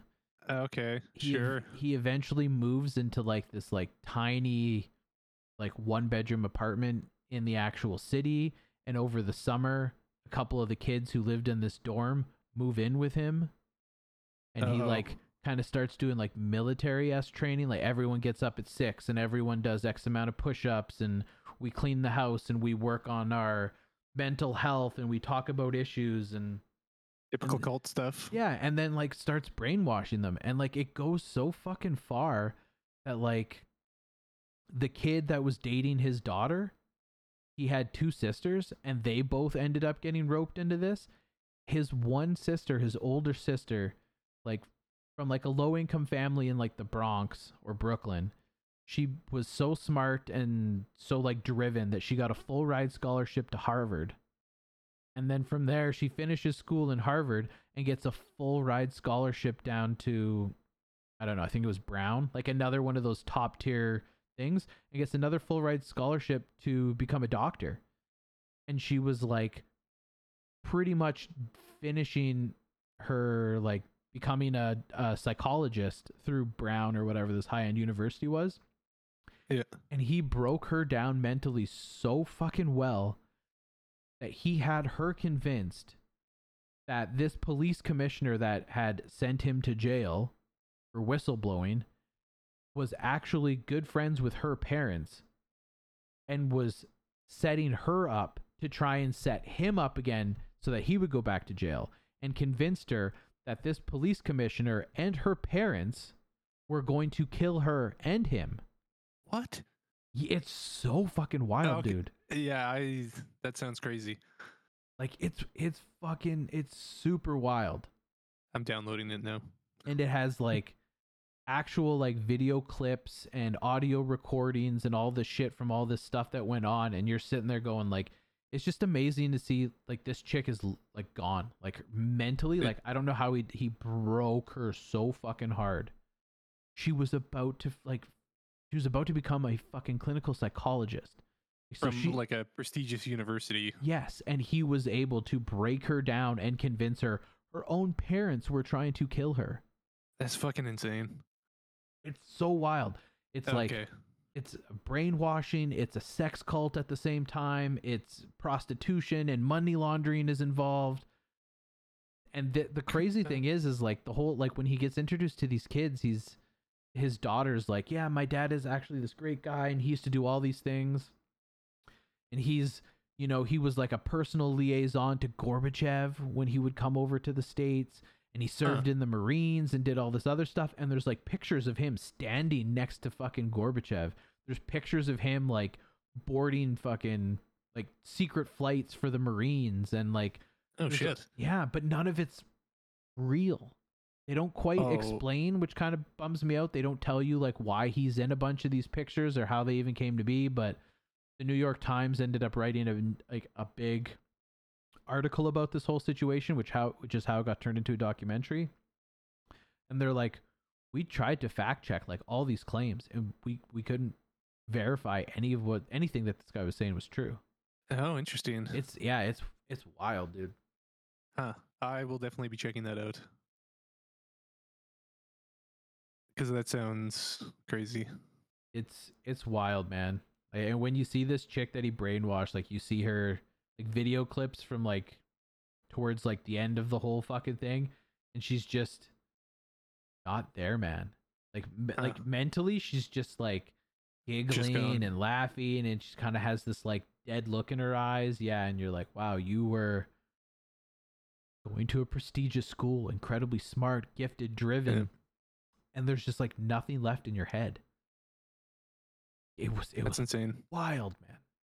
That's and that's always, it's like whenever people, like you see it on like Reddit threads all the time, where it's like whenever a new cult documentary comes out, people are like, how in the hell could like anyone like get roped into that? And it's like, and like the reality is like absolutely anyone can if you catch them at the right time. You know, it's like the right time and the right person, like 100%. You could be just like that chick, where it's like prestigious like university, good prospects, and at the right time, someone comes in, right? So, yeah, absolutely wild, man. It floored me. So here's another one that's kind of crazy too. I don't think it's going to be as crazy as the one you mentioned. But there's two documentaries out, I think, right now. One's an HBO one and one's a Netflix one. Yeah, I haven't watched either, but I've seen, prior to me losing Netflix, I saw the Netflix one around there. Right. So you've watched it, or no? Like I've seen that it was there. I haven't actually watched either of them. It's a short one. It's only 3 episodes, and it is an absolutely fucking crazy story. Centered around basically a small town in the States where this family kind of runs everything to the point that it's kind of insane. So essentially, it's all around this Murdaugh family. Which is the better one, the HBO or the Netflix one? HBO, because it's HBO. But they're both about the same. I watch them both. Murdaugh Murders, Deadly Dynasty? Yeah. No, that's Investigation Discovery. Low Country, the Murdaugh Dynasty, HBO Max, 1 season. Yeah, and it's only, I think it's 3 episodes. Yes, this 3-part docuseries. So it's a nice quick binge. And yeah, so essentially this Murdaugh family like has had generations of like this law firm, and they have kind of grown their influence to the point where I think, and I won't spoil anything, but like where you kind of really realize like kind of how corrupt they've gotten is one of the like head Murdaugh lawyers was the active DA for the district while also still practicing in his law firm, which is like a huge no-no. But he was still able to do it in this small, county because of like their influence. And it all starts, and it's like how everything like uncovers. It starts off with, and this is all I'll say, is it starts off with the sun and there's a boat accident. And then it just spirals into this fucking insane story that by the time you get to the end of it, you're like, what the fuck? I think I vaguely remember hearing about like the son gets into a boat accident and kills someone, but somehow doesn't. Like he was drunk and driving the boat or something, but somehow got off of it. Like, yeah, I vaguely remember hearing about some of this. Yeah, and it's a fascinating, like, I turned it on and like didn't stop until the end of the 3rd episode because it was like, this is fucking insane how like crazy it gets into, where you're by the end of it you're just like, whoa.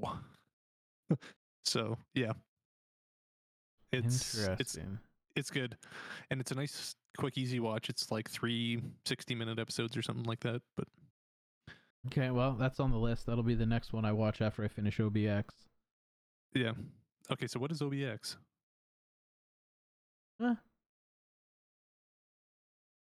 I'm blanking on it. I bet when I see this. Oh, Outer Banks. Yeah. OBX. Okay, I don't. Good golly. Why do they call it fucking? Okay, sure. I don't know, but that's like that. It said like on their like cover art or whatever. It says OBX. Oh, I've only watched the 1st season, I think. Yeah, this is the third season. Okay. I remember enjoying the first season quite a bit. Yeah, it 'cause was like a fun little treasure hunting adventure with kids. Yeah, totally. It still kind of lives up to that. It's getting pretty fucking stupid. Oh, is it? Well, I don't know. Not stupid, but like, and maybe it's just my age coming through, but I'm starting to get super annoyed by like the small story breaking things. Oh, sure. If that makes sense. Where it's like they do something and you're like, wait, hold on. Like how could they possibly do that? You know, in 2 scenes ago, this wasn't a Oh, sure. like does that make sense? Like Yeah. at one like right near the very beginning of the thing, I won't tell you exactly what happens, but basically one of the characters, she takes a picture of this like painting in this mansion somewhere. But it was on a stolen phone. Like she had to escape. So she steals this phone, takes a picture of this fucking painting, and then fucking calls her friends to be like, "Hey, meet me here." Sure. And this was like within the first like 2 episodes or something. And then Okay. flash forward like to like the 8th or the 9th episode, like near the end of the season, and one of the kids is like, "Hey, do you still have that picture on your phone that you took inside so and so's fucking compound mansion?" And she's like, "Yeah, of course I still have it." I'm like, "Okay, you're telling me that like being in another country, like kidnapped in this guy's mansion, you stole this phone, took this picture. Now, you know, all of these fucking weeks have gone by. You're back home. You're back at your parents' house. You're back in the fucking, like the main place. And you're still running this guy's stolen phone? Sure. Yeah. Like, no, you're not. Yeah. Like, let's be fucking real. Not to mention that all of the episodes in between, they're in situations where they're like, fuck, where's so-and-so? We got to get a hold of so-and-so. No one has a fucking cell phone. Well. But then all of a sudden near the end, everyone's got a cell phone. And it's like, sure. okay, So it's well, like, yeah, none of you guys have jobs. None of you guys have money. You guys are like, visually, you see several of the characters throughout the season where they're like scavenging from like fridges and like stealing food because they don't have money, food, or any of this stuff. And they don't but have somehow cell they're, phones. like, And then all rocking the iPhone 13s. yeah, then all of a sudden they have cell phones again, and you're like, what the like? Okay, weird, but sure, whatever. It's like just little Sure, yeah, yeah. inconsistencies like that that are starting to bother me. And then of course, I don't know why, but I hate that trope where like something dramatic or serious happens, and the character like stops and is like focused on whatever happened, and everyone's like, "Come on, we gotta go," and they're just sitting there like a zombie, just staring. Come on, we gotta go. Oh, sure. Come on, we gotta go. Right. Yeah. And then they have to like drag him away. Sure. Sure. Like, I mean, granted, I've probably never been in that exact situation. I know for a fact I've Yeah. never been in that exact situation, but like when time is of the essence and like it's like, oh shit, okay, this sucks, but like if we don't move right now, we're either gonna get killed or arrested. Yeah. But Totally. you're just gonna like sit there and tell your friends like each grab you by the arm and start dragging you away. Like I understand like in the heat of the moment and emotions and all that other stuff, but fucking come on. Like, Yeah. it's for dramatic effect for the show. I get it, but I'm just at a point where it irritates me because it's like Sure. that's not who does that. Yeah. Fair enough. Yeah. But I mean, I'll other than eventually- that, it's like if you enjoyed the first season, you'll enjoy the second season. If you enjoy the second season, then like the third season's very similar. Okay. See, I enjoyed the first season well enough because it was like this, hey, we're gonna go find like my dad's treasure that he kind of lost, and it was like a nice little kind of. I threw it on as I was playing some games one day and just kind of binged it. So, I mean, if it's more of that, then I'll probably get around to it at some point. Yeah, it's like it's kind of like that, and they just officially got word that they're gonna do a 4th season. Sure. But it's one of those shows where like it turned out as like it started as this like super fun little adventure show, and then as it progressed, they're like, oh fuck, okay, how do we connect this to this? And like, oh, we already went down this road, so we kind of got to like, and we got to keep people on edge. Well- Like we need the drama, and it's kind of like they're flailing a little bit to keep things interesting. Almost like they didn't think they were gonna get this many seasons, and then they were like, oh shit. Yeah. Well, especially Yeah. considering it's a Netflix original. I mean, I think as soon as you sign up for a Netflix original, you have to assume that you might not make it past the first or the second season, so you probably don't plan too far ahead. No, probably not. But I wish So- more people had the forethought where they're like, I want to do a TV series. This is what the premise is. This is kind of what I want the end conclusion to be, and I want this to span 3 seasons, so you kind of like parse it Yep. out. But Totally. I don't think most people do that. And I'm not a Hollywood writer, so I mean, maybe there's a fucking reason, but Yeah, I don't know. yeah, But- it's all right though, as far as Yeah. Netflix shows go. The new season of You has been pretty fucking solid. Yeah, I actually super enjoyed it. Yeah, It's that whole like I- murder mystery kind of. yeah. And although I'm super fucking pissed that they're doing that stupid two-part Two-parter thing. I shit. mean, granted, it's like next week the second part comes out. Like I think it was like a month in between them, but so. But yeah, it's more of You, which is like totally what I wanted. Mm-hmm. What's his name? The main actor. I can't remember his name. Joe, like the Yeah. character, Or I can't remember what like the main, what the real actor is Penn Badgley. Yes. He plays a fantastic fucking psychopath. Yeah. Like he's like the way he acts it, like I think is kind of what sells that show because he plays that part insanely well. So it's Yeah, he I- definitely does. I'm Oh. curious where that show goes. Like I'm assuming they're not going to kill it off anytime soon because it does super well, right? Yeah, but- I mean maybe, but like the second part of that should be releasing in the next like couple weeks. Where do you go from there? Yeah, I guess Like it once you depends how finish it this ends. season, like how is he gonna flee to another fucking country? Like, Again. yeah, like the first season was fantastic, and the second season was also great, and then the third season I thought was like, yeah, okay, sure, like it's slightly different, but Yeah. how many times can you really go back to that well where, you know, Joe fucking sees a girl, builds her up in his fucking head, decides that he loves this girl despite never speaking to her. Yeah. Like I understand that is who he is, but like it's such a very specific formula to repeat. That if you do it too much, then he can only carry that so much, right? Like, and I think what this latest season, like in part 1, like kind of why I was more into it than maybe the last season is because it was a little bit different. Like it was that Yeah.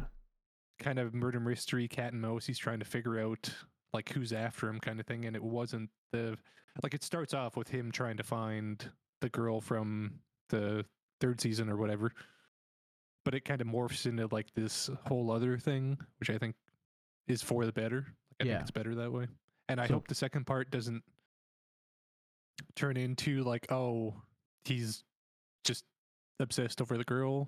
Like I hope it kind of plays more on that murder mystery type thing. Yeah. So, Yeah, I guess we'll have to wait and see. but yeah, it's pretty good. Yeah, it's not bad. Just quick random news. Nick Offerman and Megan Mullally are going to be in the new season of Umbrella Academy. I'm all right with it. Yeah. Give me anything with Nick Offerman. I'm just happy I'm getting another fucking season. I want it to be Klaus focused. Like I was so happy in this last season that Klaus got more time to shine. He's like, Sure. by and large, the best character of that whole fucking series. It makes 100%. me want to go back and rewatch the first couple seasons of The Misfits That's right. Yeah, because I he was remember The so Misfits. good in that show. that's right. Yep, I'm totally down with that. Give me more Nick Offerman. That man is great. Yes, give me all the Nick Offerman. You know what's embarrassing? And I don't know how I missed this, but it What? wasn't until a few weeks ago I realized, like, you watched White Lotus, right? Nope. You haven't. No, That's surprising. That show would be right in your wheelhouse. is it? Yes. Is it good? Depends who you ask. Okay. I'm The asking show you. itself is good, but there are a few. It's cringy. Like it's the kind of show that like you watch it and like a lot of the stuff that gets said and happens just kind of like it makes you feel awkward as the viewer that it's happening. Is it intentional though? Yes. Okay, so it's very much like Succession, where it's like it intentionally makes you kind of go like, Yeah, but worse. oh, Like worse cringe. than like, cause Succession I Mhm. didn't really find all that cringy. It's just like, oh god, you guys, come on. But this show, it's like weird sexual conversations between a father and a son where you're like, oh god, What? that's fucking weird. Oh. Yeah, stuff like that. Like it makes you fucking cringe a little. But it Mm. is a good show. Like there's a reason it's won a ton of Emmys. Like it is solid. It's in my queue. Like I've seen it on my Plex homepage whenever a new episode gets added. Well, So I didn't I've watched both seasons, and what I didn't realize until like a few weeks ago was that Nick Offerman's love interest in his episode of The Last of Us Mhm. is the fucking hotel manager from the first season of White Lotus. I have no idea how I didn't put those two Oh. together. Hmm. But I think it was just because like I was so focused on like the show The Last of Us happening. Because in the first season of White Lotus, I can't remember the actor's name, but he plays Armand, and he's the manager of the White Lotus Hotel in Hawaii. And Okay. he's completely clean shaven. He's always smiling. He's got like a weird little mustache going on, and he's a Kiwi, like he has a New Zealand accent. And then you see him in The Last of Us, and he's full beard. He's got like he's an American accent, and like I didn't even put two and two together until I was watching an interview with Nick Offerman, and he's like, "Yeah, it's crazy that I got to do all that stuff with insert actor's name because my wife and I had just finished watching The White Lotus," and I was like, "He was in The White Lotus? What?" And then I like actually like IMDb'd him, and I was like, "Holy fuck! How did I not see that? That's the same person."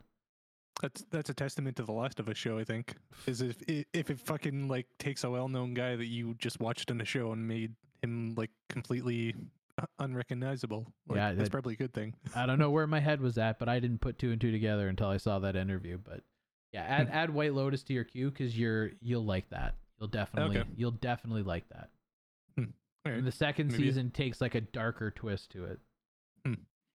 Yeah, I just looked and I have it all. It's in my Plex, so maybe I'll check that out.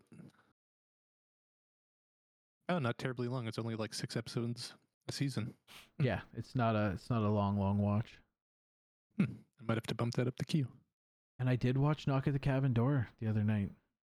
So is that a movie? Yeah, that's the new M. Night Shyamalan movie with Dave Oh, that Bautista one. and yeah. Oh yeah. How bad was it? It wasn't bad. Oh. It wasn't great. It was infinitely better than Old, in my What- personal opinion. Yeah, old fucking sucked. It didn't. I don't know if he's just ran out of ideas or he's just given up and I don't know what the deal is with M. Night, but it's not typical M. Night. In a Like, good way? Yeah, well, like, you know how like M. Night does these things where like he gives you bits and pieces, so throughout the movie you're kind of like, well, wait, what's going on? And then like the famous line that they quote in fucking The Simpsons and Robot Chicken, what a twist! What a Oh. twist! Because there's Yeah. always some weird fucking twist that he works in. That wasn't the case with this. There was no like jaw-dropping twist. It was like, this is how the movie plays out. You kind of see where it's going, and like pretty early on, you can kind of like, you either believe it is or it isn't happening. Like what's going on, because like you know the premise of the movie. Yeah.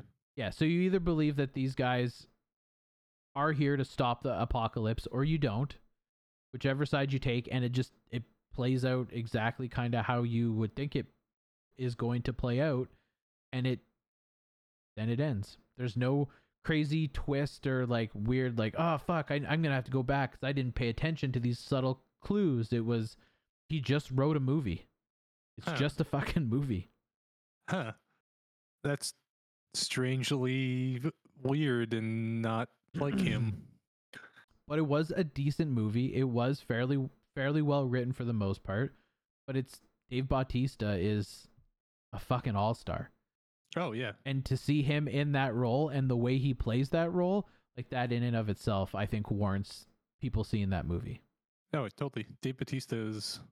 Ever since I saw him in that Blade Runner sequel, Oh I was yeah. like, this guy is like, because it was like the first time I saw him in like not Guardians of the Galaxy kind of thing, and I was like, this guy needs more work, and he can actually seriously act if given the right opportunity. So Yeah, he's a really, really good actor.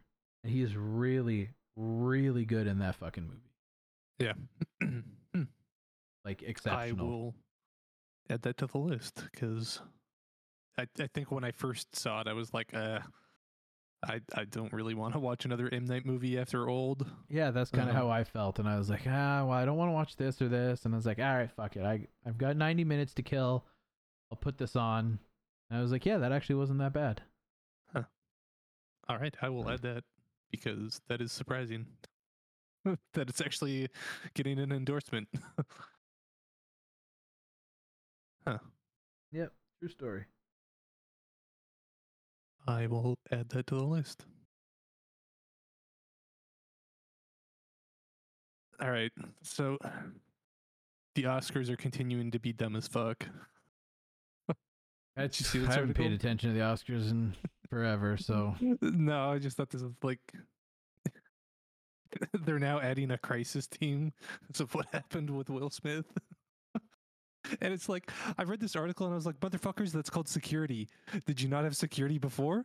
Like, so yeah. So what do they mean by crisis team? Like they're literally just adding more security guards? I apparently, Because that wasn't the problem. Like, I mean, if you see an actor on stage and an actor sitting in the front row who starts walking on stage, like security's not going to rush and tackle him like it's someone trying to rush the NBA court. yeah, Right? Like I think even with a security team there, no one would have stopped Will Smith from walking on stage. no, What should have happened is after he fucking full on assaulted a man on national television, he should have been removed from the Oscars. yeah, totally. But instead, they gave him an award 5 minutes later. And he got a fucking standing ovation. But Yeah, the Oscars yeah, are so a fucking joke, man.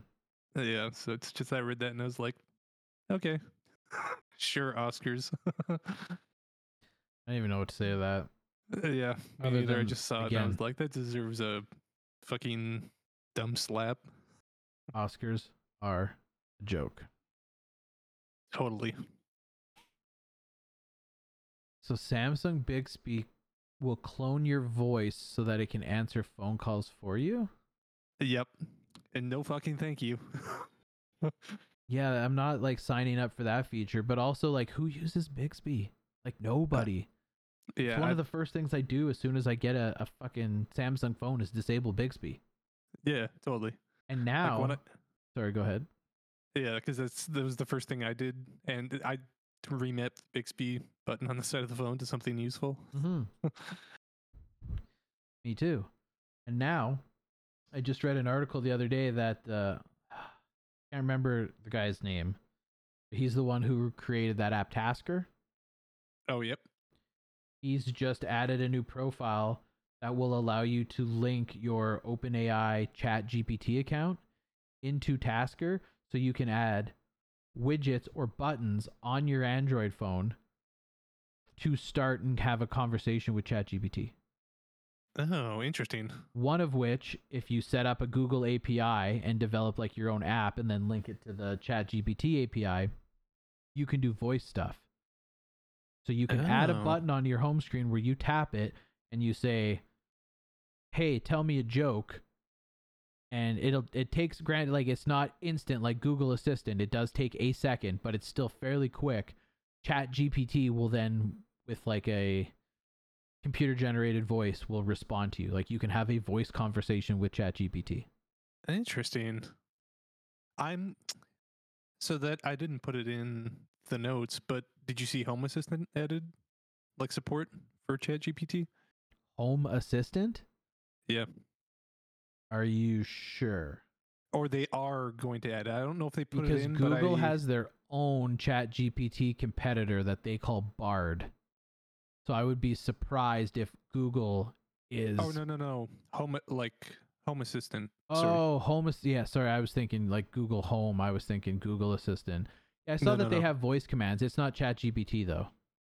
But I thought they're adding like maybe I read something wrong, but I thought I remember seeing something where they were like like a month ago they added support for voice, so you can have like a voice assistant through Home Assistant that isn't Alexa or Google or whatever, but it was like their homebrewed one. It wasn't ChatGPT, because in order to get ChatGPT to work, you need an API for it. And to have an API for it, you have to pay for like the ChatGPT OpenAI premium account, which is like $20 a month in order to get access to the API. And they just made the API public like a week ago. So you couldn't integrate ChatGPT into anything until like a week or so ago. Oh. OpenAI is what they have, what they added. I don't know if that's the same as Chat. They make ChatGPT, but they've made, like, we're on ChatGPT 3, so it depends on which ChatGPT they're using, because there's 3 different completed models right now, with number 3 being the most useful. But I don't know how useful that would. I mean, it would probably be somewhat useful. The problem with ChatGPT 3, which I don't know if a lot, but I think a lot of people hear people talk about ChatGPT and hear about all the crazy stuff they can do, but not a lot of people realize that ChatGPT is capped. It's capped in terms of the learning models that it used from. So it has a wealth of knowledge all the way up until the end of 2021, I believe. I think you're right. That's the cap. That's where they stopped the machine learning like model and everything, where they're scraping the web for information and stuff. So anything after anything 2022 and beyond, if you ask it a question about like Kanye's recent anti-Semitic bullshit, like it's not going to know what you're talking about, because it doesn't have any information past the end of the year 2021. Okay. So it can still do a lot of cool things and tell you a lot of cool stuff, but it's not the most up-to-date information. And that's why people like Microsoft have implemented it. It's in beta testing right now. You have to like sign up to get special access to it, and like it's a long list to get access to it. But they're taking that model and using it to scrape the internet with Bing search. I saw that, yeah. But that's if you spend they put billions into ChatGPT. Right. So if you can integrate it with Home Assistant, I'd be curious to see which model they're using, ChatGPT 1, 2, or 3. And if they're using 3... It's 3. It is 3? Yep. You're going to have to pay $20 a month to get access to that API to pull it into your Home Assistant. And at that point, you're still going to be capped to that limit of information. Yeah. Honestly, if someone made like some fucking Iron Man Jarvis thing, I would pay $20 Huh? There is a guy. Oh, what? Yeah, I'll see if I can. I saw the video. If I find it, I'll send it to you. Because that would be like the dream with like smart home, is like having some like Jarvis thing that you can just fucking like query and like be like, yo, fucking remind me to do this, and then it fucking talks to you and shit. Yeah, I'll send you the link. But that's exactly what this one guy did on YouTube. Is he fucking... Huh. Well, goddamn. Yeah. It's not as super duper awesome as one would think, but he did integrate a Jarvis using his Home Assistant and I think a bunch of Echo Dots, I think, if I remember correctly. Okay. I'd have to go back and watch the video. But I remember I came across it at one point and I was like, I want that. Yeah. And I just never followed through with it. It was going to be a lot of work and it was pretty limited in its capacity, but the groundwork has been laid for people to do that. Huh. Interesting. I will definitely check that out. Mm-hmm. But yeah. Did you try Cryo Utilities for your Steam Deck yet? I have not. But I've mainly only been playing like 1 or 2 games on my Steam Deck, like the ones that I've been playing. So, and they've been running fine. So like I just haven't found a reason to fuck around with it yet. But yeah, I can understand having a game that runs fine and not wanting it to run better. That makes sense. I've just more been lazy, where I've just been like, eh. It's like a 5-minute procedure, if that. Is it? Yeah. Okay. And it's not complex. It's like literally like if you watch his video, he's like, okay, here's how we install it.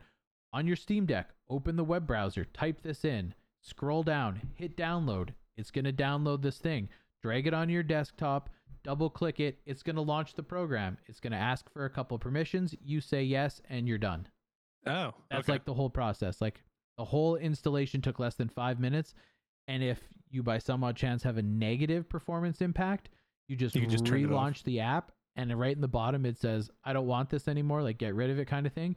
You click that and it resets all the values that it changed in your Steam Deck back to the default and uninstalls it.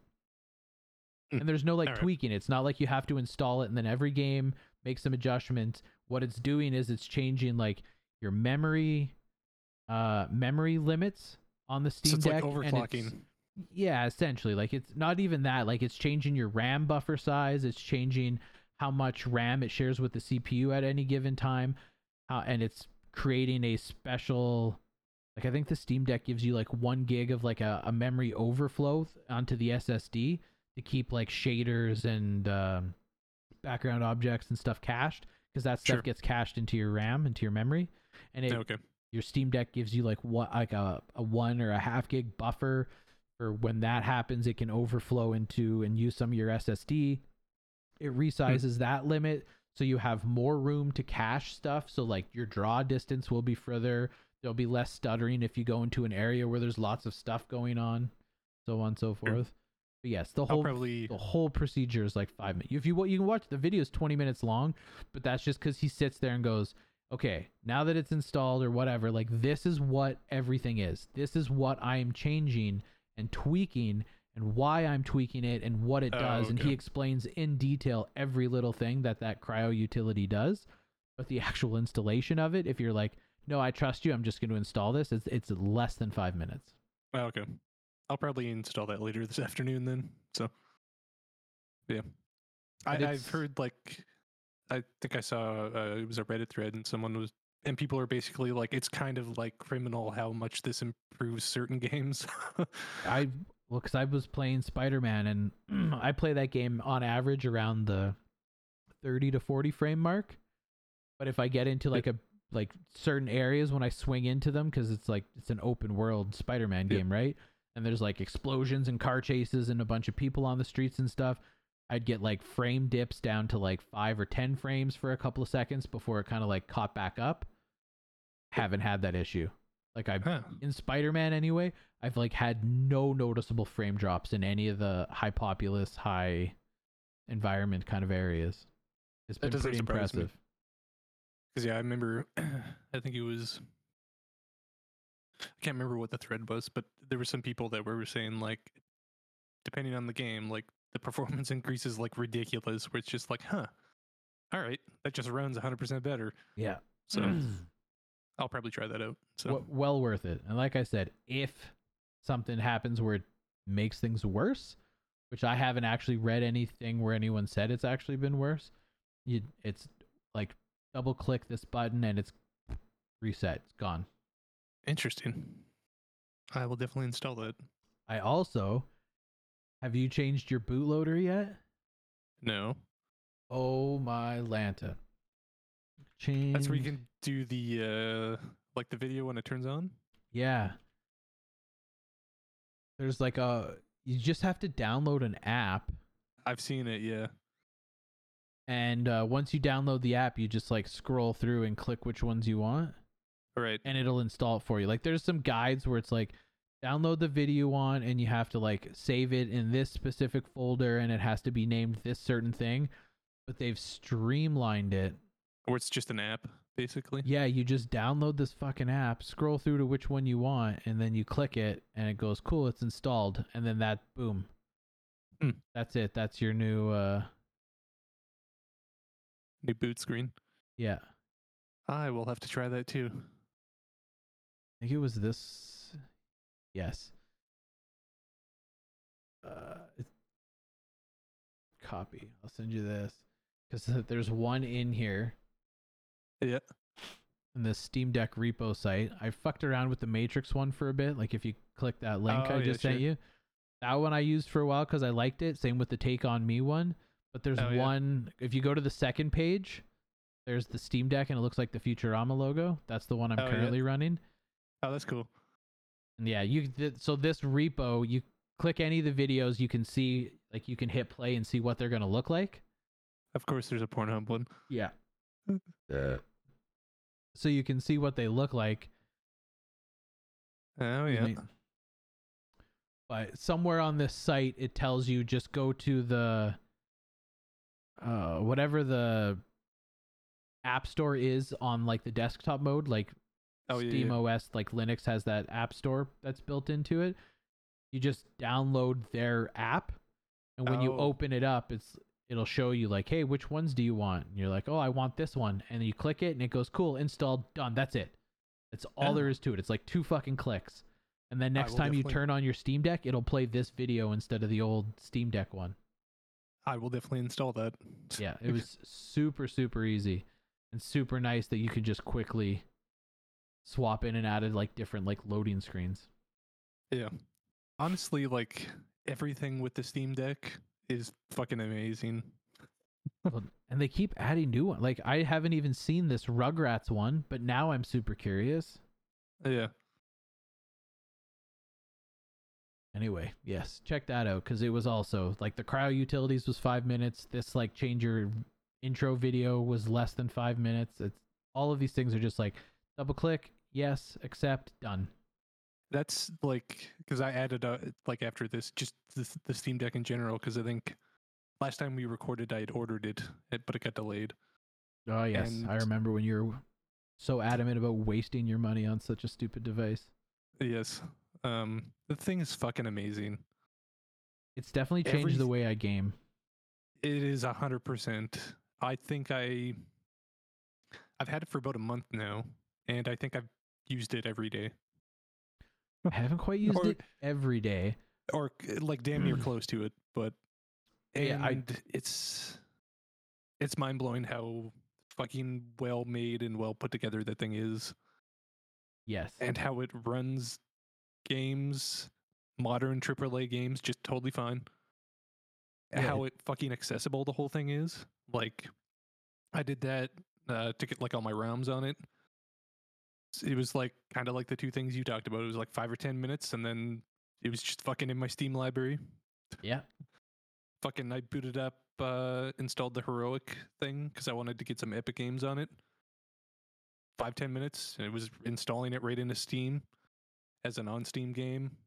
Yeah. Fucking the only thing that I had to fuck around with was getting my Epic saves synced up, and that took a little bit of fucking around, but yeah, like I did that and booted up Tony Hawk Pro Skater, and it had my save, and I just started playing. I was like, this is amazing. Yeah, it's pretty fucking stellar. It's totally changed how I play games, like for the better. Yeah, and it's an incredible piece of hardware that is like absolutely ridiculous. What you like for me, I got the $500 one, like the base one. Yeah, and just a SD card. Fucking load times are decent. Like my only complaint with it is battery life, but that totally makes sense given what it is. Yeah. Yeah, totally. But even like playing like a modern AAA game like Spider-Man, you probably get like 2 hours. Like that's totally fine. Well, and like for me, that's a perfect use case because my problem is like I pick up all these games, and sometimes I just want to play a game. Sometimes I just want to tune out and do my own thing. But a lot of the times I use gaming as like a way to be social because I don't like going out, and I don't drink, I don't do drugs, I don't party. So like I don't want to go out and do that stuff. So like I have a lot of friends that play games. So like I'll still sit down at my main rig here and fire up Call of Duty and play some Warzone with a bunch of people and visit and bullshit and all that other stuff while we squad wipe, preteens. Totally. But that being said, because when I want to socialize, I only have a handful of games that like I have a group of people that play routinely to socialize with. So my Steam library, it just fills up because like when you see a good deal on the Steam sales, I think I've got 150 games in my Steam library presently. And I would say at least 60 or 70% of them I haven't even fucking played. But that's just because, like, most of the time I want a social game. So, like, I'm not going to go back and play Knights of the Old Republic because you're not playing that with anyone. Yep. So I just don't play that kind of stuff. But, like, with the Steam Deck, Now I have all my Steam library. I have it on there. I can play all these games. And instead of like crawling into bed and swiping through Reddit for an hour before I actually put my phone down and go to sleep, I'll just sit there and I'll play 45 minutes of Exodus Redux, get to a save point, and then put my Steam Deck down. So I'm actually I'm playing more games, and I'm playing all these games that I've wanted to play but just don't push myself to play because there's no social aspect to it. So I'm 100%. finally like clearing out the back catalog. Yep. And all these games, all these games that they're like verifying with Steam Deck, like Cyberpunk is officially Steam Deck verified. Yep. Like it was rife with so many issues when it first launched that I gave up on that game. I'm going to go back and I'm finally going to play and beat Cyberpunk, and it's probably going to be on my Steam Deck. Oh, totally. And same with, I really want to play Hogwarts Legacy. I'm probably going to beat that on my Steam Deck. Same with Atomic Heart. Like I have all these games I want to play. Now I can. Totally. Like I am the same way. I just looked at my Steam library and I have 500 games, and it was a ton of those. Like probably 75% of that is played or not played. Sorry. So it's just like, yeah, it's totally changed how I play games. Like I play so much more, and like my issue is like I sit at a desk all day for work. It's like when I get done work, I don't want to sit at another desk and play games. That's fair. Right. I kind of just want to like sit on my couch, throw on the TV, and like kind of decompress from the workday and zone out. Yeah. And being able to just like throw on a TV show and then boot up the Steam Deck and keep playing, the game that I was playing all day yesterday on my big screen, just in my hand. Mm-hmm. Fucking awesome. Well, and they nailed it so good with not even just like the portability and stuff. Like my only real complaint is sometimes it can be a little fucking heavy. So it's like, you're definitely resting it on your legs or something like that when you play. It's not the end of the world. But like Bluetooth compatibility right out the gate, which is something the Switch didn't have, which was a big gripe of mine when I did own a Switch way back in the day. Yep. But they nailed it with the like, hey, let's not just make this a handheld. Let's do a dock as well, so that someone can park this on their big screen TV, sync their Xbox or PlayStation controller to it, and then play big screen mode too. Like totally brilliant. And I've seen tons of people on the subreddit where they've like been like, yeah, I sold my console and this is just like what I play now. And they're just like, I can play it handheld, and then they were just like, yeah, I want to play this on my TV. Yeah. Dock. Like, and away you go. Yeah. And it's an incredible piece of hardware. Yeah. And everything I've thrown at it has fucking worked. Like with minimal fuck around. Like I wanted to get a couple of non-Steam games from my main computer onto it, and found a method on the subreddit, and someone was like, yeah, just drag and drop your install, fuck around, find a Proton version that works. I was like, all right. Done. Perfect. It works fine. The only issue with that is you can't sync saves, but you can totally download a program to do that. Yeah. So it's like, which is something, by the way, that this Cryo Utilities has. It's optional. It's one of the optional things, but you can set up a way to do cloud saves between your main computer and your Steam Deck for non-Steam games in Cryo Utilities. That's going to be an instant install for me then, because the only reason I haven't set up save syncs yet is because I didn't want to set up the program that I was going to use it with. But if that's just built into that, then I'm totally fucking going to do that. I don't know how well it works or what in the video he talks about setting it up, but I was like, I don't really need this. I'm not too worried about it.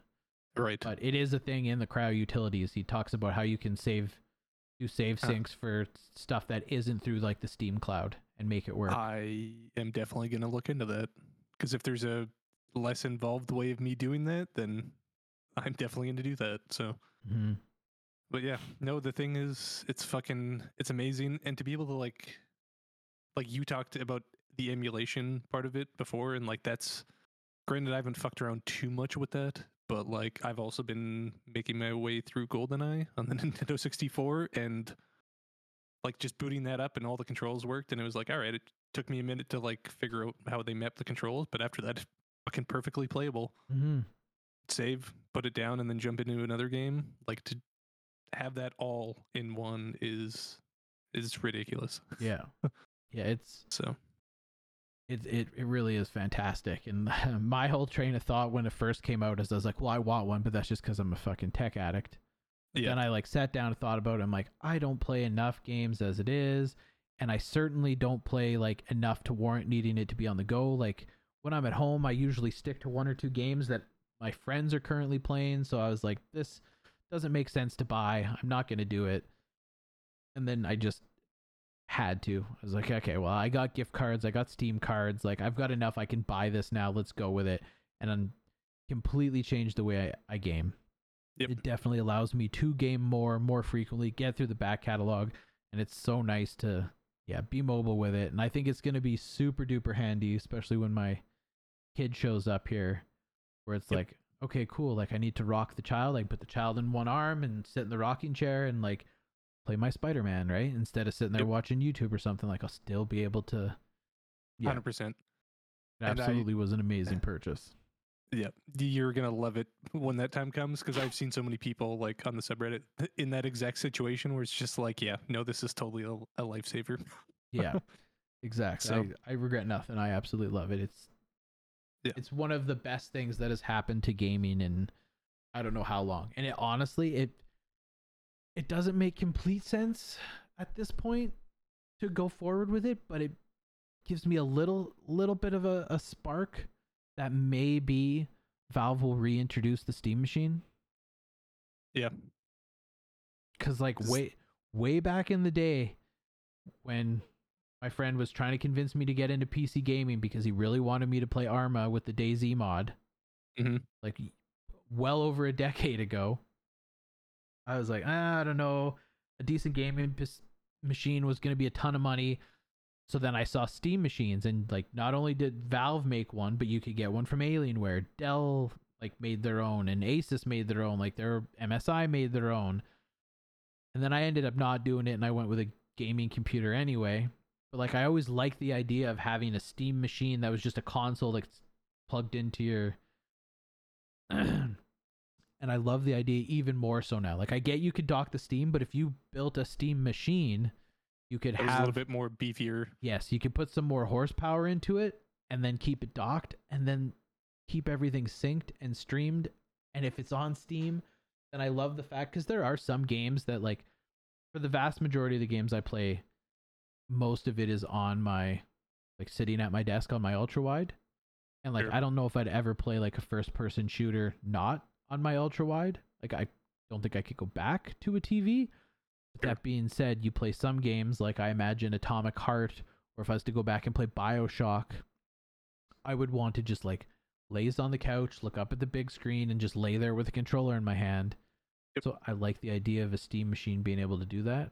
It makes me want a Steam Link, because I could do it with this, like my home network, everything is attached and it's all gigabyte like through the actual internet, but everything in my house is 2.5 gig for just on my own personal network. Like they don't make Steam Links anymore, so you have to buy them off eBay. You don't know if they're going to work, and people want like $200 for them because they don't make them. Yeah. And I'm the same way, because for the last couple of years, like I rarely play games like on my ultra wide. I've ran an HDMI to my like home theater in the past years, because I was like very much like, I just want to sit on the couch with a controller. Like I don't want to be hunched over at a desk unless I'm playing like certain games. I'll still play on my ultra wide, but okay, mostly like if it's a mouse and keyboard game that I want like those controls. Like so, like if I play like DayZ or Satisfactory, like I'll play that at my computer because it's like I want the keyboard mouse thing. But for the most part, like I just run an HDMI cable right to the home theater and Bluetooth the Xbox controller, and away I go. So fair enough. But yeah, I think if they did, man, if they came out with like a $500 fucking comparable console style thing, I think that would like fucking murder the console market if it took off. I don't know if it would murder, because I think the Xbox and PlayStation has such a large following. Like the PlayStation's still one of the best selling consoles of all. Totally. Like the PS3, I think, is the best selling console of all time still. Like it still is holding that title over the Switch, despite how much the Switch has sold. So I don't know if it would kill that market, but I think with them introducing, or not introducing, but having this dock mode for the Steam Deck, is their way of testing the water to get a feel for like how many people are playing handheld versus how many people are playing docked. Mm-hmm. And if enough people are playing docked, then I think Steam stands a real shot of entering the quote unquote console market. Totally. Yeah, and like now that they have a ton of beta testers to help work through the kinks and get Proton working, and like that was the other thing. Like back when Steam machines were a thing, Proton was still in its infancy, so it was super hit and miss. You might get some games that work fine, but you're going to get a ton that don't. And you couldn't make or release a console to compete with Xbox or PlayStation until you're able to say, hey, shit works. There's going to be a couple, unfortunately, sorry, but the vast majority will play with no problems or minimal issues. And I think once they smooth that out, especially with all the feedback from the Steam Deck, totally. I think it's possible. I think they might be able to go, okay, cool. We'll order a newer custom APU from AMD, and we'll throw an efficient, low cost AMD GPU in there. Yep. Get your own custom motherboard, and boom, now you're in the game. And everyone else uses AMD anyway. Like Xbox and PlayStation both use AMD GPUs. Yep. So it's not impossible for them to put something out that has comparable hardware. Nope. The hold up is keeping it in the affordability range, like in that $500 ish, and making Proton work. Totally. Which I think they've already done both of those things. I think they just need to smooth the edges around it, right, and figure out if it's actually worth it to make. Yeah, because a set-top box, right? And I think the beauty of it is if you're like, hey, you can play the vast majority, like other than exclusives, but the exclusives from PlayStation eventually come to PC anyway. Yep. But hey, we're also going to put on here Xbox Game Pass Ultimate streaming service. So buy our Steam machine. You can play the Xbox library. No problem. You can play the Steam library, which is the largest library in the world. And if you have patience, you can play the PlayStation exclusives if you're willing to wait 6 months to a year. Totally. But then you throw in the fact that if it's a computer, which it is, hey, whatever controller you want. You like the Nintendo Switch, like you like the Nintendo Switch Pro controller? Bluetooth that. That's fine. You like the Xbox controller? That's fine. You can use that. You're a diehard PlayStation fan? Bluetooth that. You have access to the libraries of all the consoles, plus emulation if you want it, plus you pick any controller you want at any point. Yep. And we're going to sell that to you in a box for $500. Like, yeah, that's a win on a win on a win on a win on a win. 100%. 100%. Yeah. They're checking all the right stuff with this thing. It's amazing what they've done with the Steam Deck. Like I said, I think the only complaint I've had is battery life, but I knew that going in. And the only other thing that I really want is I would fucking love if Game Pass was actually like integrated into Steam, like kind of like the Ubisoft and not just a browser. Yeah, because it's like I would love to locally install my Game Pass games, because like Atomic Heart is a great example. Where like I booted it up on like the streaming thing and I played a little bit of it and I was like, okay, like this runs like the Xbox streaming stuff works very well. Like one day I played like 10 hours of Grounded just lying in bed because I wasn't feeling good. So I was like, I'm just gonna play this crafting game, and it totally worked fine streaming, but there was issues. And it's like a local install would fix all of those issues, right? So it's like, but I don't know if Xbox is actually gonna do that. I really hope they do. Yeah, I don't know. That's the interesting part to this whole double-edged sword, because part of the thing that makes the Steam Deck so great is you get the Steam library and you can use Xbox Game Pass, their streaming service and stuff like that. And Sony's been really good with taking their exclusives and releasing them on PC, because they're like, oh, we already have the PlayStation market. We'll just get more share by allowing PC players to do this. Yeah. If Valve throws out a Steam box that lets you play Xbox or PlayStation or Steam games, plus you can install the Epic Store through like Heroic Launcher, and you can throw emulation on there through like Emulation Station and stuff like that, maybe PlayStation goes, okay, these guys are actually biting into our console market share. maybe Sure. we don't make it so enticing for people to buy a Steam box over a PlayStation. And maybe Microsoft goes the same thing. Like, hey, this is fine. We are PC. Microsoft is PC, but you're not running Microsoft on your fucking Steam box. You're running Linux. So we're not making any money off of this. And now people are going to buy Steam boxes instead of Xboxes because they can play our shit and they don't need to buy our console. Like, I could see where it might get into a gray area and maybe things might go the other way. And maybe, I don't know. There's a lot to take into consideration. Yeah. My only, like, I guess, thought of that it might actually happen is just because of Xbox's whole, like, I guess, public strategy with Game Pass and stuff, where they're just like, we just want you to play games. We're on Xbox, browser, whatever. Like, their whole thing is like, we just want you to subscribe to Game Pass. Yeah. Where you play those games doesn't matter. So it's like, that's kind of where I'm like, oh, okay, then maybe would they integrate it into Steam? And I mean, when I installed Game Pass streaming onto like the Steam Deck, I did it via an official Microsoft support article, which was like, how do you get Game Pass onto your Steam Deck on the Microsoft support site? So it's like, clearly they're like, yeah, totally, this is how you do it, and we're going to show you how to do it. We're even going to give you the custom artwork for your library in this article, right? So, but yeah, that's really been my only things. Like, I really just want Game Pass locally installed, but who knows if it'll ever happen. But yeah, fair. I hope it does. But one day, hopefully one day. Yeah, Steam Deck thing is fucking amazing. Mm-hmm. I do not regret that purchase at all, because it continues to be wonderful. I agree. All right, so tell me about this privacy lawsuit in Reddit. The gist of it is that one of the cable companies is suing Reddit because they think shit is being pirated. They've been pirated discussions that have happened on subreddits. So they're suing Reddit because there's 9 people in particular that they want the email addresses, login information, IPs, all that other stuff, so that they can turn around and sue these 9 people for discussing piracy. Right. But it's a weird...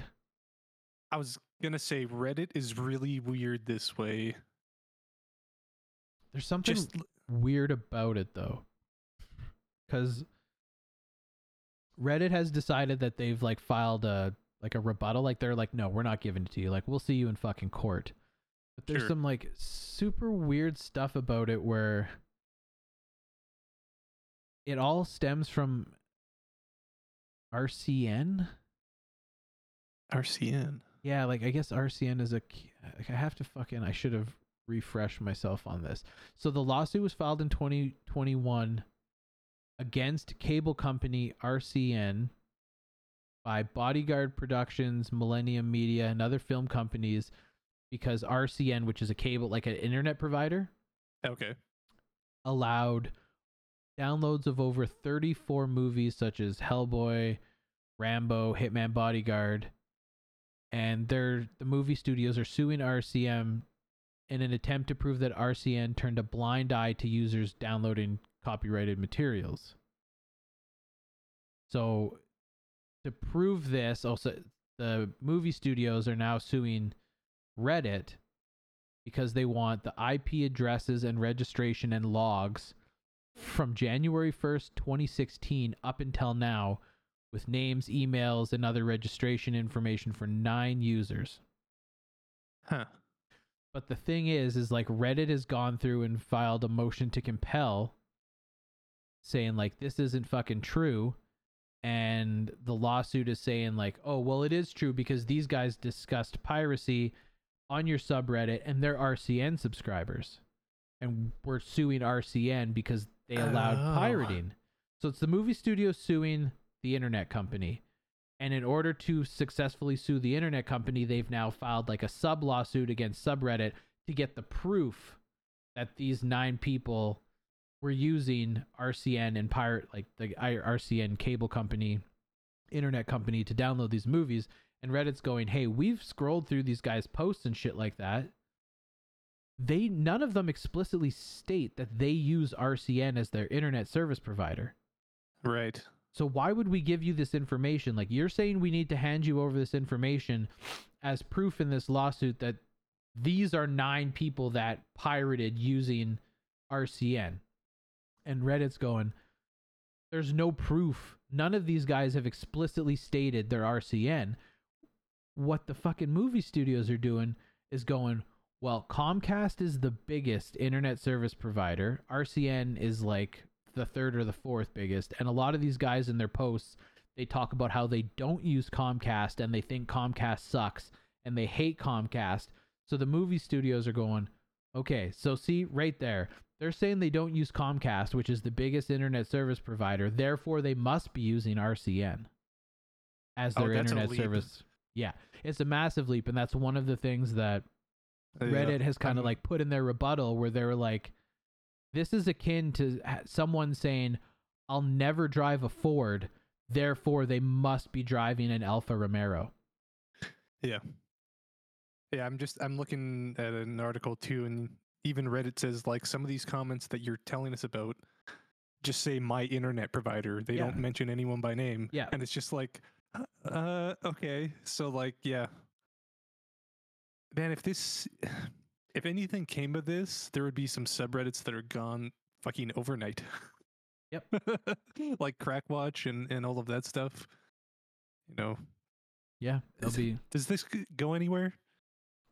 I mean, I don't know. I would say in most cases no, but the whole thing is happening in California, and California is a different fucking beast. And I'm no expert on American law, let alone state-specific law. I have no idea what the cases that they're going to bring forth for precedents, but this in and itself will be a case that will set a precedent. Totally. Because that's just it. It's a huge leap. For the movie studios to say, hey, if they're not Comcast, they have to be RCN, and RCN has let their users blatantly pirate shit, and this is the proof that we need to fucking sue RCN, so we need to sue you for this information. Like, that is a huge leap, because there are multiple internet service providers, and considering none of these people that they're going after for their information, who've basically on Reddit admitted to pirating movies, but nowhere stated what. So, like, they're reaching hard. They're super reaching hard. And this is also extra weird because it's right around when Reddit is trying to go public. So that adds an extra layer of what's going to happen, right? Well, from what I've read, the First Amendment in the States covers online anonymity. I would sure shit hope so. So if that's the case, one could argue you don't have enough proof. This isn't costing you damages. There has to be some kind of burden of proof. Like the movie studios just can't be like, all right, this one user on the internet said he pirated it. We need all of his information to find out if it's related to these internet service provider companies that we're going to try and sue for pirating movies. Yeah. That's a very dangerous slope. Yes, it's an incredibly slippery and dangerous fucking slope. I'm very curious where this goes, because this is this would set a fucking crazy precedent. 100%. And like the ironic part is like every time these movie studios try to do something to combat piracy, I swear to God, all they end up doing is promote piracy. Well, and this is being that we were talking about the Steam Deck, here's the thing, is piracy isn't a content problem, it's a service problem. Yeah. Gabe Newell talks about this all the time. He's like, if you can provide a service that is better and easier than pirating, people won't pirate. And he was like, that's been our goal with Steam, is to make it easy for you to buy and play games. There's a reason I have a Steam library with 500 games. Yeah. Right? Like, given the option, I will buy it on Steam. Yes, 100%. So it's like, yeah. And that's just it. Like, that's the funny thing is, like, piracy was on its way down when, like, Netflix and Prime and stuff were there. But then because everyone's branching off and everyone is charging $20+ for their service, we're back up to cable, piracy's happening again. Oh, totally. And like, I'll be the first to admit, like, back in the day, I totally sailed the high seas. And then Netflix and all that came around. And I was like, beautiful. I'll just pay $30 a month and I got all my shit. It's easy and it's convenient. Yeah. And so I did that. Right. So it's like, yeah, it's a service problem. And no one seems to understand that except for people like Gabe Newell, who was like, yeah, that's why Steam has a shit ton of money. Well, that was and is really successful. It was reminiscent of when one of the major IPTV providers got taken down. Yep. And like most people had no idea like what that even was, and then it was all over the headlines, and they're like, hold on, you can just pay someone $9 a month and have access to 1,000+ live real-time satellite and cable channels from all over the world. Yep. And like, cool, you guys took that one down, but all that did was a bunch of people realized that that was a thing, and then they just looked for the alternatives. Totally. And like, Totally. I happen to know several people that, let's just say, they're not young and hip with it. They're Right. not the type of people that are like learning how to pirate and downloading like QBitTorrent or whatever the Handbrake or whatever the torrent clients are these days. They're Yep. not like downloading torrents and like figuring out how to set up sketchy connections. They heard this was a thing, did a couple of quick Google searches, found a site, paid the $10, and got sent a streaming stick with it already installed, and now they're not paying for satellite or cable or streaming services because they have thousands and thousands of fucking channels at their disposal on a stick, and everything was done for them. Yep. So Yeah. like the funny thing is like the more intense pirating, like, yeah, sure, that's probably likely done by like the younger generation and the more technically enthused generation, but like the super blatant ridiculous pirating is happening by the fucking geriatrics, because old people are tired of paying $200 between their cable and their fucking streaming services. So they find someone that'll send them a streaming box with everything loaded on it, and they just got to fucking pay this guy $10 a month through PayPal. 100%. Like, my fucking boomer parents always bitch about their fucking cable bill and how they never get anything for the $150 they pay. And I can guarantee you, if I sent them the fucking IPTV thing and was like, yo, if you just pay these guys $10 in a kind of sketchy way, you'll just get everything, they would probably 100% sign up. Yeah. Right? Like, it's when the service problem of piracy is solved and fixed and fucking the old people that live and die by cable are using it, that's when you know you got a fucking problem. Yes. Right? Like, at that point, like, if you're a studio and you look at that and you don't like look at it and go like, huh, maybe we're the problem, like, at that point you're just blatantly ignorant about it, right? To the point that, like, solve the fucking problem and you'll solve the other problems that are coming with it, right? Like, it's They won't though, because no, it's almost everyone who sits at the top of these companies, the board members, the CEOs, the COOs, even the CTOs. Yes, they're like old geriatric boys club. It's like, yeah, cool. I got this job because I was the CEO of this like multi-million-dollar corporation, you know, back in the 80s, and now they're the CEO of a streaming service or a cable company or whatever, and that's it. They're like, well, back in my day, this is how it worked. Okay, well, you have to be progressive as technology changes, as demand changes. You need to adapt to that, and they don't. But they all have to answer to shareholders and keep their stock prices fucking high. So they're like, fuck. People are unsubscribing in fucking droves. We can't get new people to pay for our shitty cable services. But we have to somehow surpass last quarter's fucking profits. Okay, price is going up. That's the easy, quick fix solution. And they keep putting these little Band-Aid fixes on it to keep their stock prices fucking high. Otherwise, the CEO is out of a job if they're constantly reporting quarterly losses. So they just keep doing this shit, which just in turn pushes more people away. And it's like, it's one thing if they like raise the prices and they're like, okay, cool, now let's solve this fucking problem. But it's these constant Band-Aid fixes that like the people who are like, well, this is annoying, but I'm going to stick it out. Whatever. It's $2 more. I'll be fine. Well, and then it's another $2 and then another $2. And now it's extra service fees. And now it's the same price, but you're going to lose these additional services unless you pay more. And then you're permanently driving those people away and you're permanently losing business. And then they're scrambling to find means to make more money. And they're quite literally digging a hole deeper and deeper and deeper instead of just solving the problem. Yep, 100%. 100%. It's weird to sit here, like, we both grew up in the primetime cable stuff where it was cable, and then we also were there when streaming started, and now we're here at this point where it's like streaming is coming full circle with this bullshit. Like, it's fascinating to, I guess it shows how fucking old we are too, but it's fascinating to see like a full cycle like get killed and then another cycle at the tail end of like the original problems. Like it's infuriating because we're also living through it, but it's also fascinating at the same time to see just how, and I think the thing that comes down is just how fucking ignorant a lot of these leaders are, where they're just, it's exactly that. It's like these fucking old out of touch people that are just have no idea how to solve these problems because they don't think it's a problem. And it's like, actually look at some people that have done this right. You know, I use Steam as an example because they've been the most public about it, right? But well, as the older generation starts to like,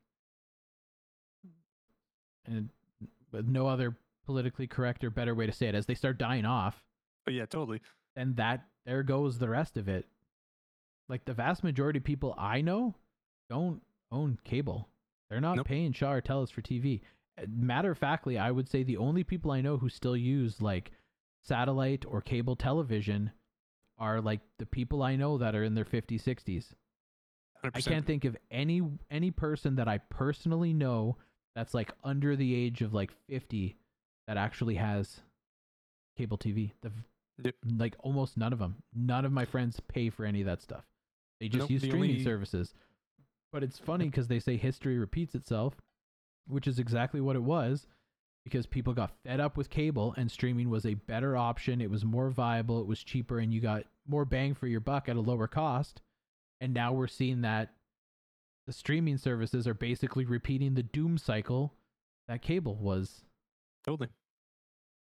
And the other like aspect to this is, I don't know if it's just me because of the circles of, like we're in, like with the tech stuff, but there seems to be like an increasingly idea of owning your shit and like being able to have it, right? Yes. And that's not there with a lot of stuff. So like, here's a great example. Is I was over at my parents the other day, just chit-chatting, and we were talking about, because they had wanted me a while ago to order them all the Yellowstone DVDs, because they were like, we want these so that we can watch them wherever they are. If they're out camping and it's raining, they want to throw them on, or if they're at home, they can throw them on. And they were trying to figure out how to watch the new season. And they were like, the video on demand for their cable didn't have it. But they had the channel, and they were like, why don't we have this? And they got super frustrated because it was rolled into Paramount Plus. And they're like, well, we're not paying $20 a month for this. So they fucking paid $20 to the cable company to have, like, to own it. And I was like, okay, tell me before you do that next time. Because you don't own that. Like, you're not going to be able to take that with you if you cancel cable, right? Like, it's going to be gone with that. But it's just like, yeah. And I think you see that with streaming too, is like people will be like, oh, I'm halfway through The Office, and then it fucking leaves or whatever. And they're like, well, what the fuck? Like, I want to be able to watch my show, you know? And I think that's also increasing with the rise of piracy, is people are like, I want my shit and I want to be able to watch it whenever I want to watch it and not have it go to another streaming platform or fucking whatever, right? So, oh yeah, for sure. Well, that was just like, and I understand the logic in it. So like, this may be a bad example, but like the one that comes to mind is Westworld's no longer on HBO Max. Totally. Like, so it's like, okay, you're an HBO Max subscriber because you want to watch all the great stuff because HBO puts out some amazing television and film, and you're like, cool, Westworld, I'm gonna start in on this, and then you wake up and all of a sudden you're halfway through season 2 or 3, And it's and gone. now it's just not on there. Yeah, it's like fucking what? It's like yeah, it's Which like so like it sucks. Like in that's a bad example because I understand. Like I read an article as to why they did it, and it was so that by taking it off and removing like the HBO exclusivity to it, they could then basically sell the rights so that Netflix and Prime and all these other places could pick it up, and they're going to grow the audience because like the big Totally. ones are Prime and Netflix. Everyone else is kind of niche with lower subscriber numbers. So you shop it out, more people watch it. Like that's a good thing, but yeah, totally. at the same time I get it. It's infuriating, and it's no different than Prime and Apple were under fire like within the last year or two because you can buy digital videos on their platform and they lost the rights to have it. So if you paid $25 for this movie on Amazon Prime, okay, now it's gone.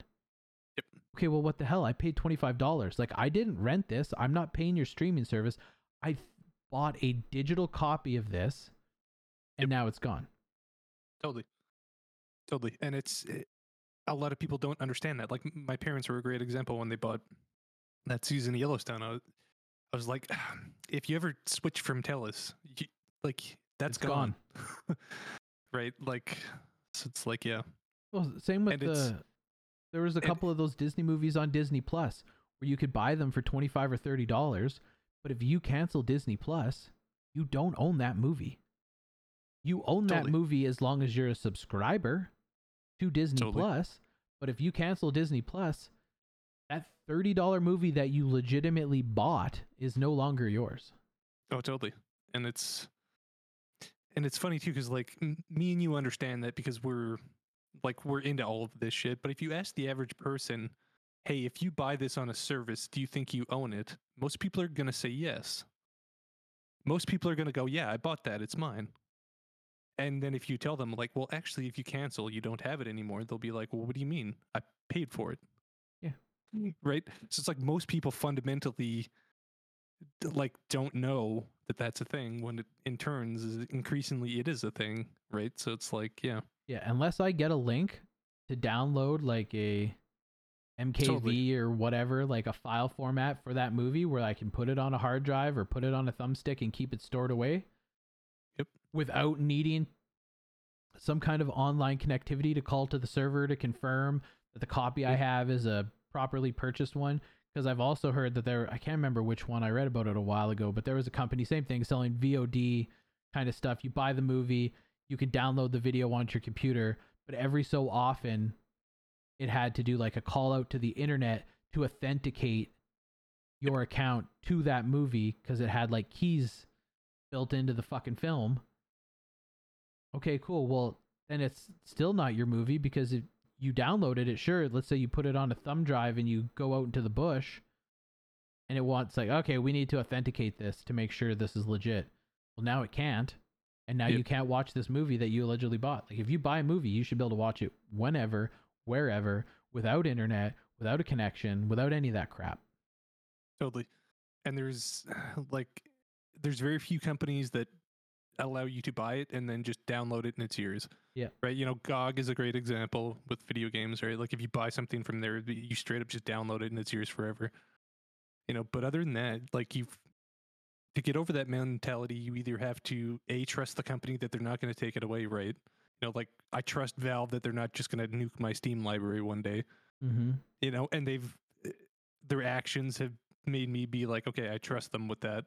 But like a cable company, if I wanted to buy a movie, no, I wouldn't even trust Apple if I bought a movie there, right?